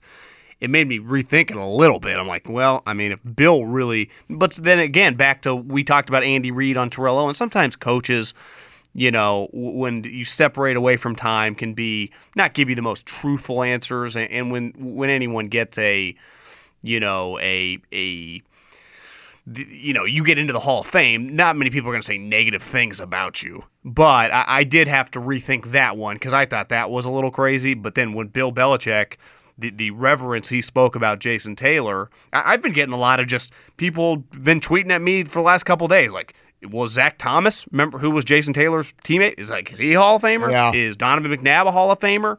To me, there's nothing wrong with being in the Hall of Really Good. Like, Donovan McNabb, to me, is not a Hall of Famer, but he had a hell of a career. I mean, he was a high level, same with Zach Thomas. Sure. Like, he's not a Hall of Famer, but Zach Thomas has had an elite NFL career. He exceeded expectations. I've always loved the idea of a room, and I've never been to a Hall of Fame, by the way. Actually, I shouldn't say that. I never have either. I've been to the Notre Dame Hall of Fame, but it wasn't so that I could go to the Hall of Fame. But I've never been to the baseball or the basketball or the football. I've never been inside one of those buildings. However, I've long had an idea for all of them. All of them should have a room, a near-miss room. I would love that. I would love for a Hall of Fame to have a near-miss room, an almost room. Like, oh, gosh, you're almost there. And how fun would it be, by the way, if the Veterans Committee years later is like, we're moving the guy from the near-miss room. He got in. He's coming down the hall. Why not? Why not? I think that one of the things you mentioned, Halls of Fame getting watered down, think about where the Hall of Fame is going as the millennial generation gets older. Big time. You saw this last night. There was a moment where they peeled back to the back of the room to film Ray Lewis's speech, and there were a bunch of empty seats. I thought that was one of my bigger takeaways last night. Yeah. Has it ever been that empty? No, and we're talking about Ray Lewis. So it's not just a Hall of Famer with great, and there were other great Hall of Famers, but it's like probably one of the best, most anticipated nightcap speeches, maybe outside of Brett Favre, that we've had in recent memory. And there's a bunch of empty seats, and I think it's because as that younger generation gets older, they look at things like a Hall of Fame, which is, a self-congratulatory moment for guys, but it's also It's this honor that's bestowed upon you by other people who may or may not be qualified to even give you that honor. That's a good point. I didn't think about it like I think the millennials look at this and they're like, this is stupid. I'm just not even into this at all. Like, you didn't see many 27-year-olds with jerseys in the stands. Right. You're right. In 10 years, is that place going to be pretty empty? Because remember a couple years ago, pretty unique franchises, when the bus got in and obviously Favre, it felt like that place was jam-packed. You couldn't fit an extra person in. And last night looked closer to an Oakland A's Wednesday night game than it did the Hall of Fame night, the Saturday night with the speeches. Yeah, right. It was pretty eye-opening. I also think because of the stats and how much the game has changed the last 15 years, like, you've had a front, like, is Phillip Rivers going to get in? Like, there are going to be a lot of players, that are probably lock hall of really good guys that may eventually get in that a lot of people won't even. Because to me, Ray Lewis's, the Randy Mosses, the Brett Favre, like those guys, you can't write the NFL story without talking about them. But This generation of players, think of how many wide receivers the last 10 years are just going to have some stats that are going to be just mind-blowing. Right, but I think also when we talk about as sports youngers, this is one of baseball's big problems. 100%. Younger sports fans coming up, they are not about stats, they're about the experience. They're not about stats, they're about the experience. And therefore, those numbers, it's like, great, show me numbers. Numbers lie all the time. You know what I mean? Guy throws an interception and bounced off some wide receiver's chest plate. It's like, what? So now he threw an interception. And they're like, well, wait a minute, but that's not what just happened. And so when we get to the end of a guy's career, I don't just want to be told the numbers. I want to be told the story. And so that's why I think this line gets so blurred. And a lot of younger sports fans are like, who cares? I didn't think of it like that, but I'm with you. You're not going to be able to get a 25-year-old, to go to Canton, watch someone get inducted. And that's going to be a problem for that event. No doubt. Because you felt it last night, and like you said, it was a pretty star-studded event. Randy Moss and Ray Lewis, the names get much bigger over that generation, non-quarterback. I don't think they do. Those two are probably the most famous guys in the league the last 15 years, non-quarterback. Totally agree. Yeah. Okay, what would you say if I told you I think that there are 16 teams who could win the Super Bowl next year? You're crazy. Okay, I'll unveil them for you coming up. All right, we got some great news. Quick way you can save some money. Switch to Geico. Go to geico.com, and in 15 minutes you can save 15% or more on car insurance. I'll just tell you right now, I'll jump to the end of the conversation first, John Middlecoff. I was just talking in the other room to man running the wheels of steel here on the show. Alex is a big Steelers fan. And he's very happy with me right now because I just went on a 4-minute diatribe about why I think they're going to win the Super Bowl this year. The Steelers have a little thing going on that mirrors what the Chiefs did last year. The Chiefs traded up to get Pat Mahomes, and Alex Smith immediately went, oh, okay, I see you. In other words, I'm going to be either traded or be a free agent at the end of end of this year, and I better ball out. And he came out, and even though the story ended the same way, we all admit he did a bunch of things we'd never seen him do before. He was the number 2 quarterback in fantasy last year. They lit a fire under his butt. And when you think about the Mason Rudolph pick, the way Roethlisberger reacted immediately, that's going to matter. Le'Veon Bell knows he's going to be a free agent. Juju wants to be a star. I am so high on that offense this year because the organization correctly lit a fire under each of their butts. And let's call it what it is. Without that Jesse James play, they're the number 1 seed. I thought last year they were the best team in the AFC.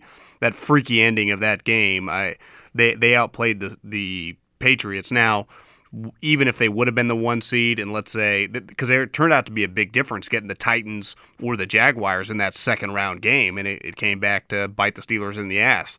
And then they obviously had probably one of the worst first halves in franchise history in a playoff game. But, they would have beat Tennessee. Now, let's just even give the Patriots that would have taken care of business.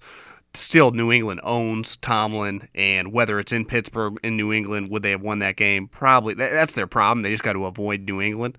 And that's why I think last year was so disappointing is they couldn't even beat Jacksonville.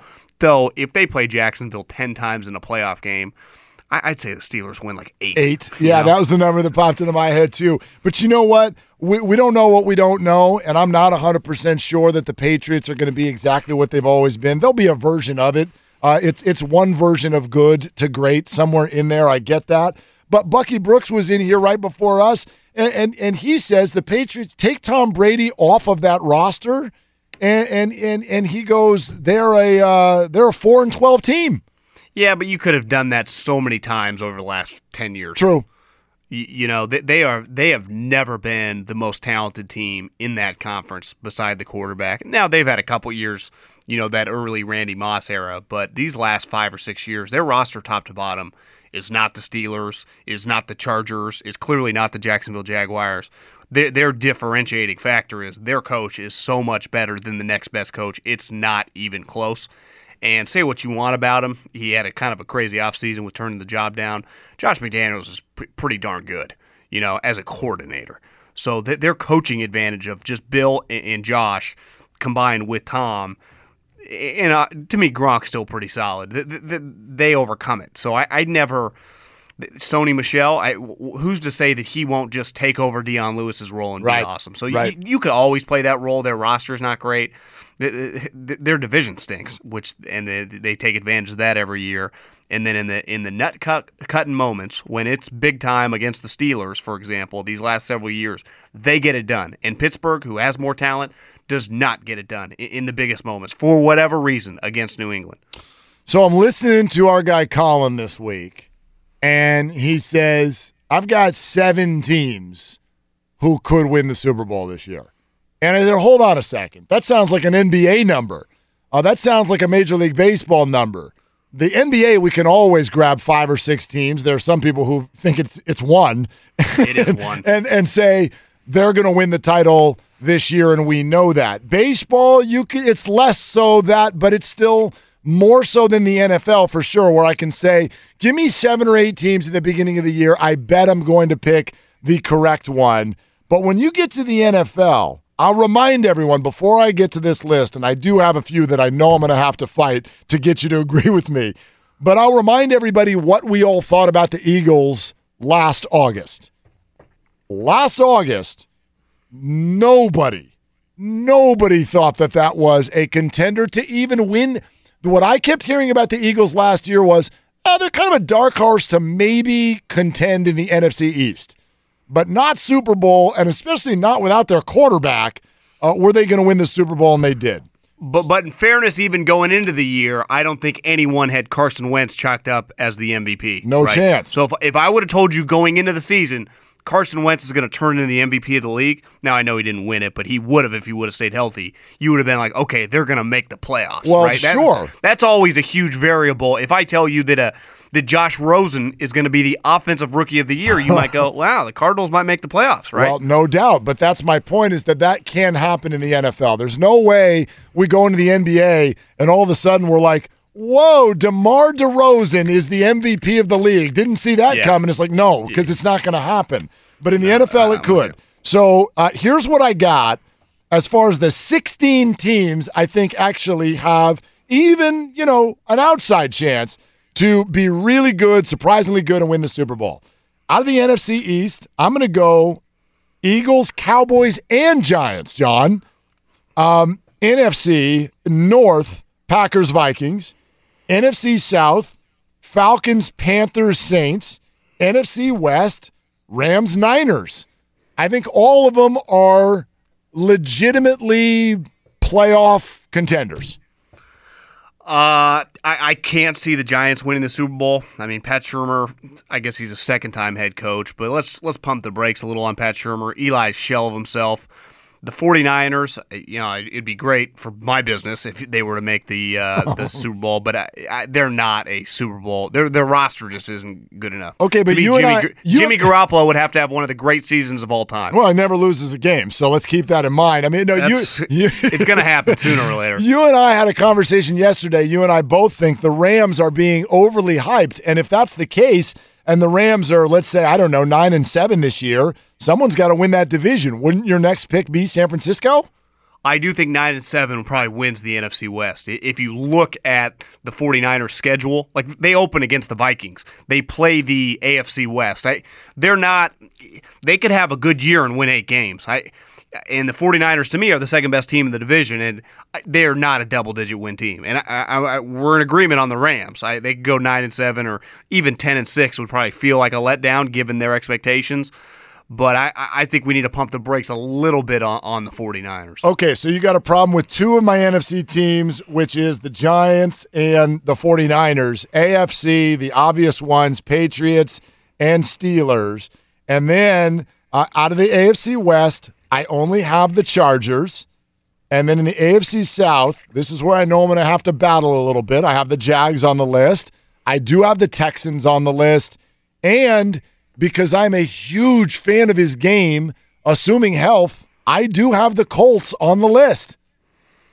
See, I would only have 2 AFC teams, and that'd be the Patriots and the Steelers. That's it? Not even the Chargers or the Jags? I can't take Blake Bortles seriously. He'd have to win 3 playoff games. And the Chargers, again, their roster is really good. But again, like we talked about earlier in the show, I watched that Chiefs game with all the marbles on the line and Rivers not play well. So for him to win, they might make the playoffs, but could he win 3 straight playoff games? Because even if you made the playoffs at 10-6, you're probably going to host a wild card game. That means you got to play 3 playoff games just to get to the Super Bowl. Well, Anthony Lynn, I don't see it. The Colts, their roster's not good enough. To me, the Raiders, no chance. It's just the Steelers and Patriots for me. Yeah, so the AFC West, it's possible. I'm not saying it is because we don't even know who Patrick Mahomes is, but the AFC West might mirror the AFC East this year. We know the Charger roster is good. We don't know the Chiefs quarterback. The Raiders have all kinds of question marks. Derek Carr, outside of a handful of games 2 years ago, I'm not convinced on that offense at all. And the Broncos have a new quarterback who's been a career backup. So what if the Chargers actually end up playing in a division that's pretty weak and they go 5-1 in their division games? Okay. Oh, they play the NFC West, right? So they'd have to take care of the Niners, the Rams. Seattle's, they still have Russell Wilson, so they could beat you on any given game, even if they're down. The Cardinals last year went 8-8. That was with Blaine Gabbert. Now they have Bradford and Rosen, which is a clear upgrade. Now we'll see about their coach. Let's just say this. If I tell you the Chargers are the best team in that division, if for your money, who would be the second best team as we sit here today? Who do you trust the most in the AFC West? Chiefs? I want to say the Chiefs, but I just don't even know who the kid is. You know what I mean? But I trust Andy Reid. I trust that system. He did look good in the one game. Yeah, except for it was against a bunch of backups against Denver last year. All right, so I'm going to take this as a win, though, because even though you took 6 teams off my list, that still leaves you with 10, which is more than Cowherd said. Yeah, that's the great part about the NFL. We're probably somewhere in the middle, maybe not 10, maybe not 16, maybe like 12 or 13 teams. Okay. They could legitimately get there. Yes. Winning it's weird, but get there.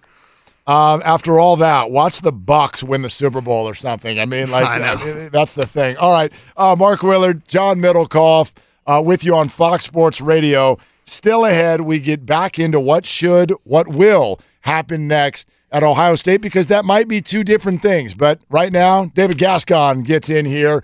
We know that David Gascon is going to keep his job. And we go live to David, who is having a chocolate croissant at a outdoor eatery just down the street from the Tour d'Eiffel. Welcome, David. Little espresso action. Yeah, I already had one of those today. Did you? Oh, Single, double, triple? Oh, double. Come on. Very nice. Absolutely. Get a little vanilla in that sucker. Come on. Nice. Little rose at the table. Oh, yeah. Candle lit. Yeah, all by myself. Nothing wrong with that. You can do a lot of good things, productive things by yourself. My wife's out of town. What do you want from me? Oh, very nice. Yeah. All right. So I guess we'll start things off in Major League Baseball, shall we? Swung and belted to deep right. Away, way back. Gone. Jose Ramirez hits number 33. Does that audio go good with the music? It didn't, but it's a good thing for baseball. Like, that's the most excited baseball crowd I've heard all year. Yeah, no kidding, right? Indians took care of the Angels 4-3 in that one. Mets, they were doing some work and they had to go extras, unfortunately for them. High fly, right center field, well struck by Markakis. All the way to the wall. That one's got a chance. That one is gone for Nick Markakis. His 13th home run, his 4th hit of the day, and it puts the Braves in front. That sounded more like a baseball crowd. It did. Like, oh, you know where that was at, right? It was in Atlanta. No, that was in Where New York. was it? That was at Citi Field. Was it New York? Yeah, we got more guys here in the studio than we probably did at Citi Field. That's unfortunate in Queens. But, yeah, Atlanta took care of business in 10. 5-4 was the final. In Los Angeles, Dodgers leading the Astros 3-1. Seattle leads Toronto 2-1, bottom of 5 in that affair. And then, of course, later on tonight, you get the Yankees and Red Sox. Boston looking for a 4-game sweep, and they'll send David Price to the bump. 11-6 this season with an ERA just under 4 at 3.97. Some NFL news. Eagles bring back safety Corey Graham on a 1-year deal. Packers left tackle David Bakhtiari diagnosed with only a sprained ankle. He should be okay, but he was carted off the field just yesterday. And Richard Sherman will get a week off to nurse a tight hamstring. That's according to the San Francisco 49ers. Gentlemen, the table, I guess the meatballs and pasta. Oh, yeah. They're all yours. Oh, that was Italy, but anyways. I don't know. What? Close enough. What, the French can't eat Italian food? You want a crate? Okay, how about a crate for both of you guys? I've been to the Eiffel Tower. I didn't have meatballs outside of it. I had a crate. Did you? Yeah. Chocolate? Come on, what else is there? I don't know, but yeah. I mean, I'm not going all the way over there to get, I don't know, caramel or something like that. All right. We're live in the Geico Fox Sports Radio studios. Easy to save 15% or more on car insurance with Geico. Geico.com or 800-947-AUTO. Only hard part, figuring out which way is easier. John Middlecoff, Mark Willard, Fox Sports Radio. The give and go is still ahead. Hey, John, we were talking about this a little bit earlier, and maybe this is me being I don't want this to sound soapboxy at all, but I do have a hard time. I grew up, you did too, I'm a Californian. I'm a Northern Californian. I don't have my life, world, livelihood attached to the outcome of college football games. There are a lot of people and places in America where that is the case. I always tell the story of, when Lane Kiffin got hired at Tennessee, he's told me this story. He got hired at Tennessee, and Tennessee flew him and his family out there, and then there was a car waiting for them, and the car drove them to a house that had been set up for him by the University of Tennessee. And when he got there, the driveway was filled with people. They know where you live. This happened with the Joe Paterno story, where everybody just marched over to Coach's house. That's very different than the reality I grew up in. And so when you see a story like we've seen with Urban Meyer the last couple of days, one of the things that catches me off guard, or I find a little bothersome, is people will immediately go, well, okay, let's see, what happened here? All right, what do we know? What do we not know? What would make sense is how about a 2-game suspension, because mid-September they've got TCU. I'm like, why are we talking about the schedule? Why are we talking about the football when we're talking about a woman who got brutally hit and strangled, as by his admission over a text message, and Urban Meyer's enabling of it? I'm with you. If I hadn't lived in Philadelphia during I was actually living there when the Joe Pa thing broke. There was a guy on our Eagles staff who's now actually at the University of Michigan under Harbaugh, Mike Zordich, who had played for Sandusky, played in the NFL for a while, and those Penn State teams in the mid-'80s. So, I mean, it really hit home. And in college football, unlike I hosted radio for years in the Bay Area, we never talk college football. Right. We talk Raiders, Niners, and then now the Warriors and the Giants. Yeah. There's no college football talk. But I went to a Penn State practice, and I've been in the South and seen a couple SEC programs. It's nothing like that out here. But I do think they're at those type programs. We saw it with Joe. We see it now with Saban. You've seen it historically. I mean, Coach K. There are certain guys. Now, Urban hasn't been there that long, But the moment in year 2, as the underdog, when he won that national championship, he became a legend, a living legend at that program. And then also returning them to prominence that in their communities, like, do you think in the Pac-12, if the same thing had occurred, the guy would already be gone, right? Well, first off, the guy would never have a $40 million buyout. Right. That wouldn't exist. He'd have been gone by the end of the day. Yeah, he'd be gone by the end, which is honestly one thing as someone that does this for a living and sports means, kind of defines a lot of my life, that I've always kind of been jealous of that. I'm a Pac-12 homer, but we got a team where I'm in the studio 30 minutes down the road that's been consistently in the top 10 in the University of Stanford. Yep. And they struggle to get 15,000 people on big games. It's embarrassing. Like imagine if Ohio State or Auburn or Georgia had been consistently that high in the rankings, they'd be the program. But Stanford's irrelevant around here. I'd argue Cal, just in terms of fans, gets way more people to the game consistently than Stanford ever does. But I do get where they're terrified to lose their coach because their identity is wrapped and interwoven in Ohio State's success. So if you think about, I saw it firsthand when Michigan came after Harbaugh. It has to be one of the biggest, hires. Now it hasn't worked out perfectly, but when they hired him, they would have moved mountains to get him, and it turned out it was the perfect timing, and they landed him. It changed, an entire culture of Ann Arbor revolved around his hiring, and now him being there the last 3 years. Like I don't think this would happen to Jim, but if it did, I think you would see something similar to Urban. People would fight to keep him. Yeah, I mean, and I get that, and I know there's a lot of fun for people associated with that.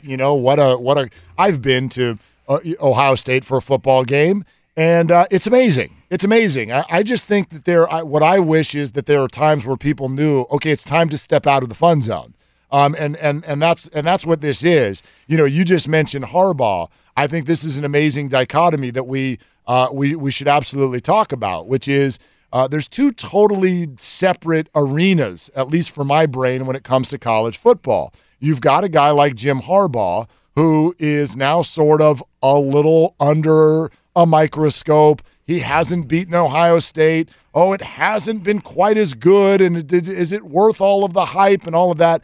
If that's the worst thing you can say about a guy, he hasn't won as much as we thought, and he's a little odd. Okay, so that's Harbaugh. Now here's Urban Meyer, where we're talking about some real life stuff. And to me, that's a separate arena. It's kind of like the LeBron thing. So many, critics. Oh, the decision. If the worst thing you've got on a guy is the day that he donated $1 million to the Boys and Girls Club of Ohio, I think a guy's in a pretty good spot. So I separate when we get to real life stuff and try not to bring the sports into that opinion. No, I'm with you. And I think it's hard, in this day and age and the way with social media and this story just took on a completely life of its own. It's hard to know what was true. And then when was it? Friday night, the guy did an interview on ESPN, and I tried to watch. I was uncomfortable watching it. Yes. I don't. I'll say this, though, and I'm not defending the guy. I'm not trying to defend the guy. I don't know. I honestly never even heard about him until this happened. But I had a front row seat over the offseason of this Reuben Foster situation, and it took on a life of its own. Yeah. And I say everyone, definitely around here, and I'm sure you and wherever you live, thought his career was over. Yep. And it turns out everything was fake. And it turns out, like, from my point of view, the DA should have lost his job because he was presented with facts and he refused to listen. It had some, parallels to the Duke situation a long time ago. The district attorney wanted something to be true. And it feels like in these situations, you get Twitter wants something to be true, and then you get the fans that want something to be. I have a hard time in this day and age knowing what to believe ever. Honestly, I get it. You just. It's why I try to stay away from getting on my moral high horse in situations. I don't know what to believe. I don't know any of these people.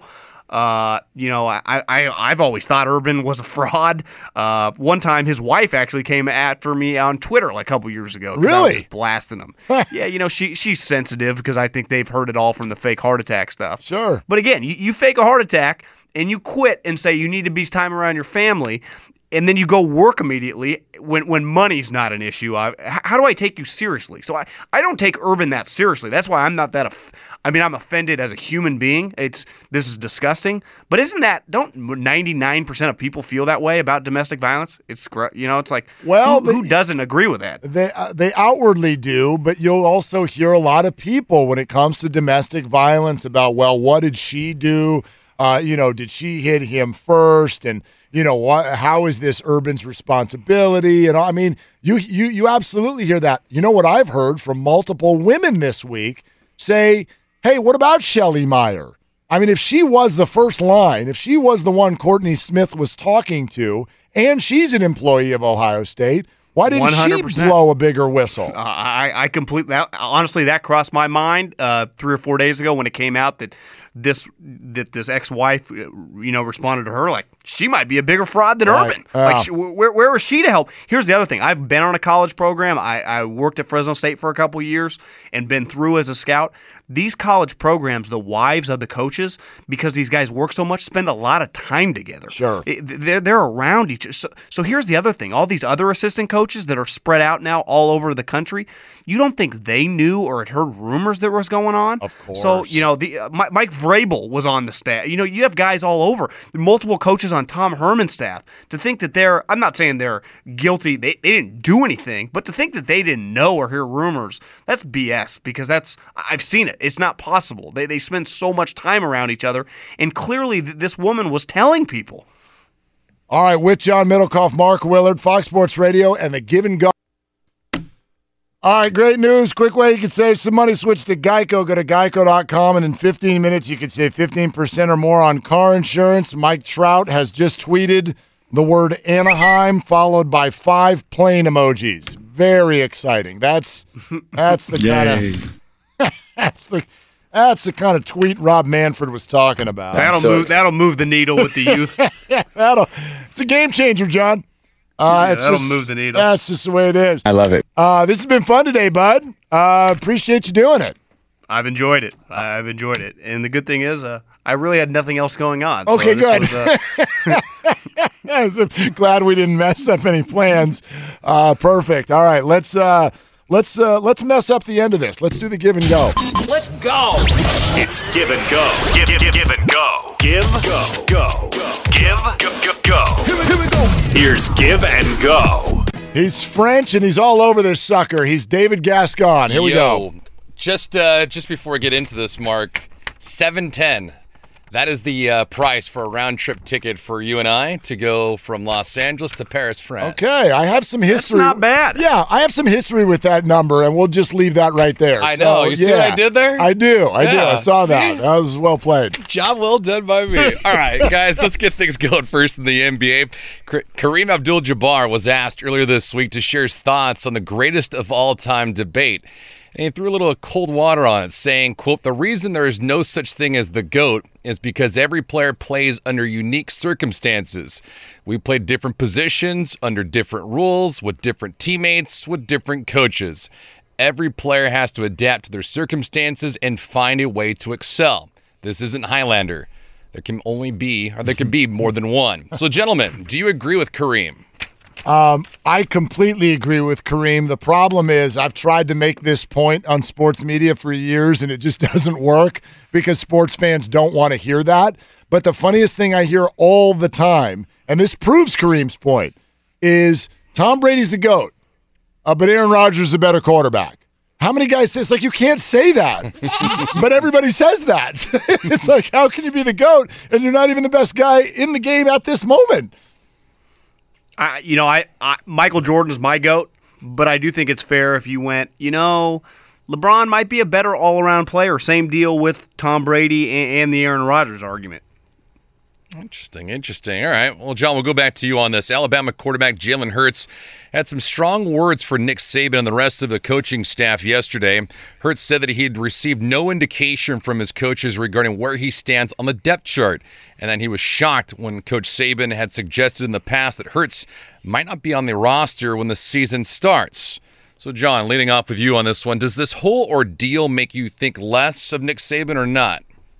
This bothered me yesterday. Jalen Hurts, I got news for you, buddy. You're not the best quarterback on your own team anymore.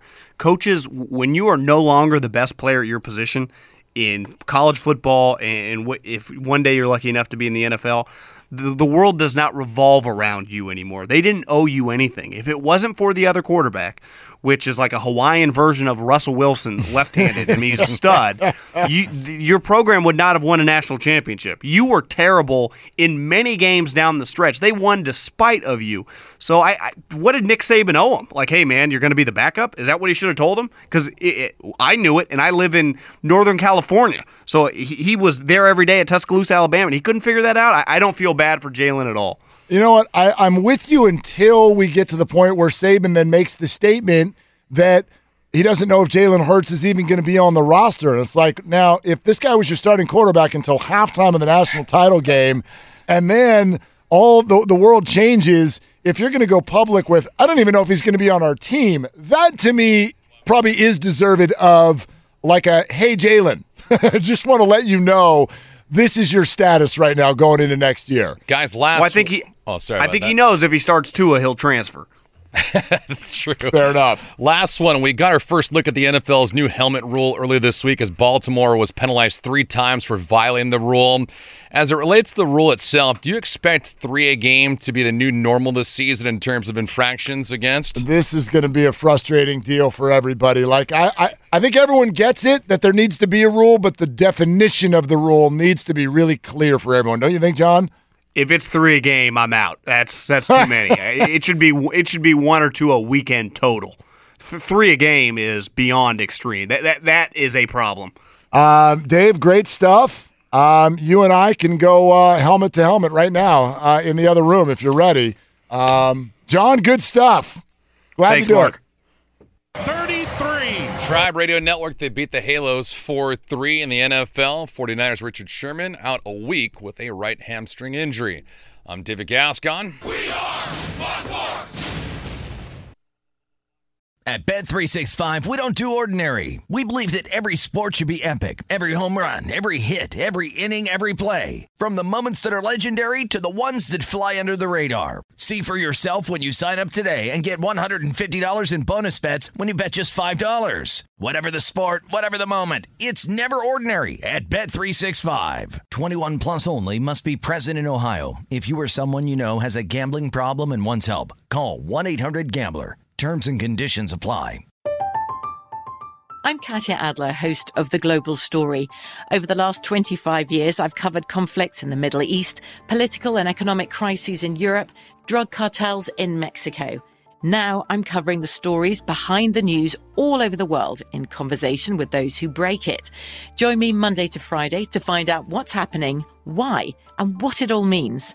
Follow The Global Story from the BBC wherever you listen to podcasts.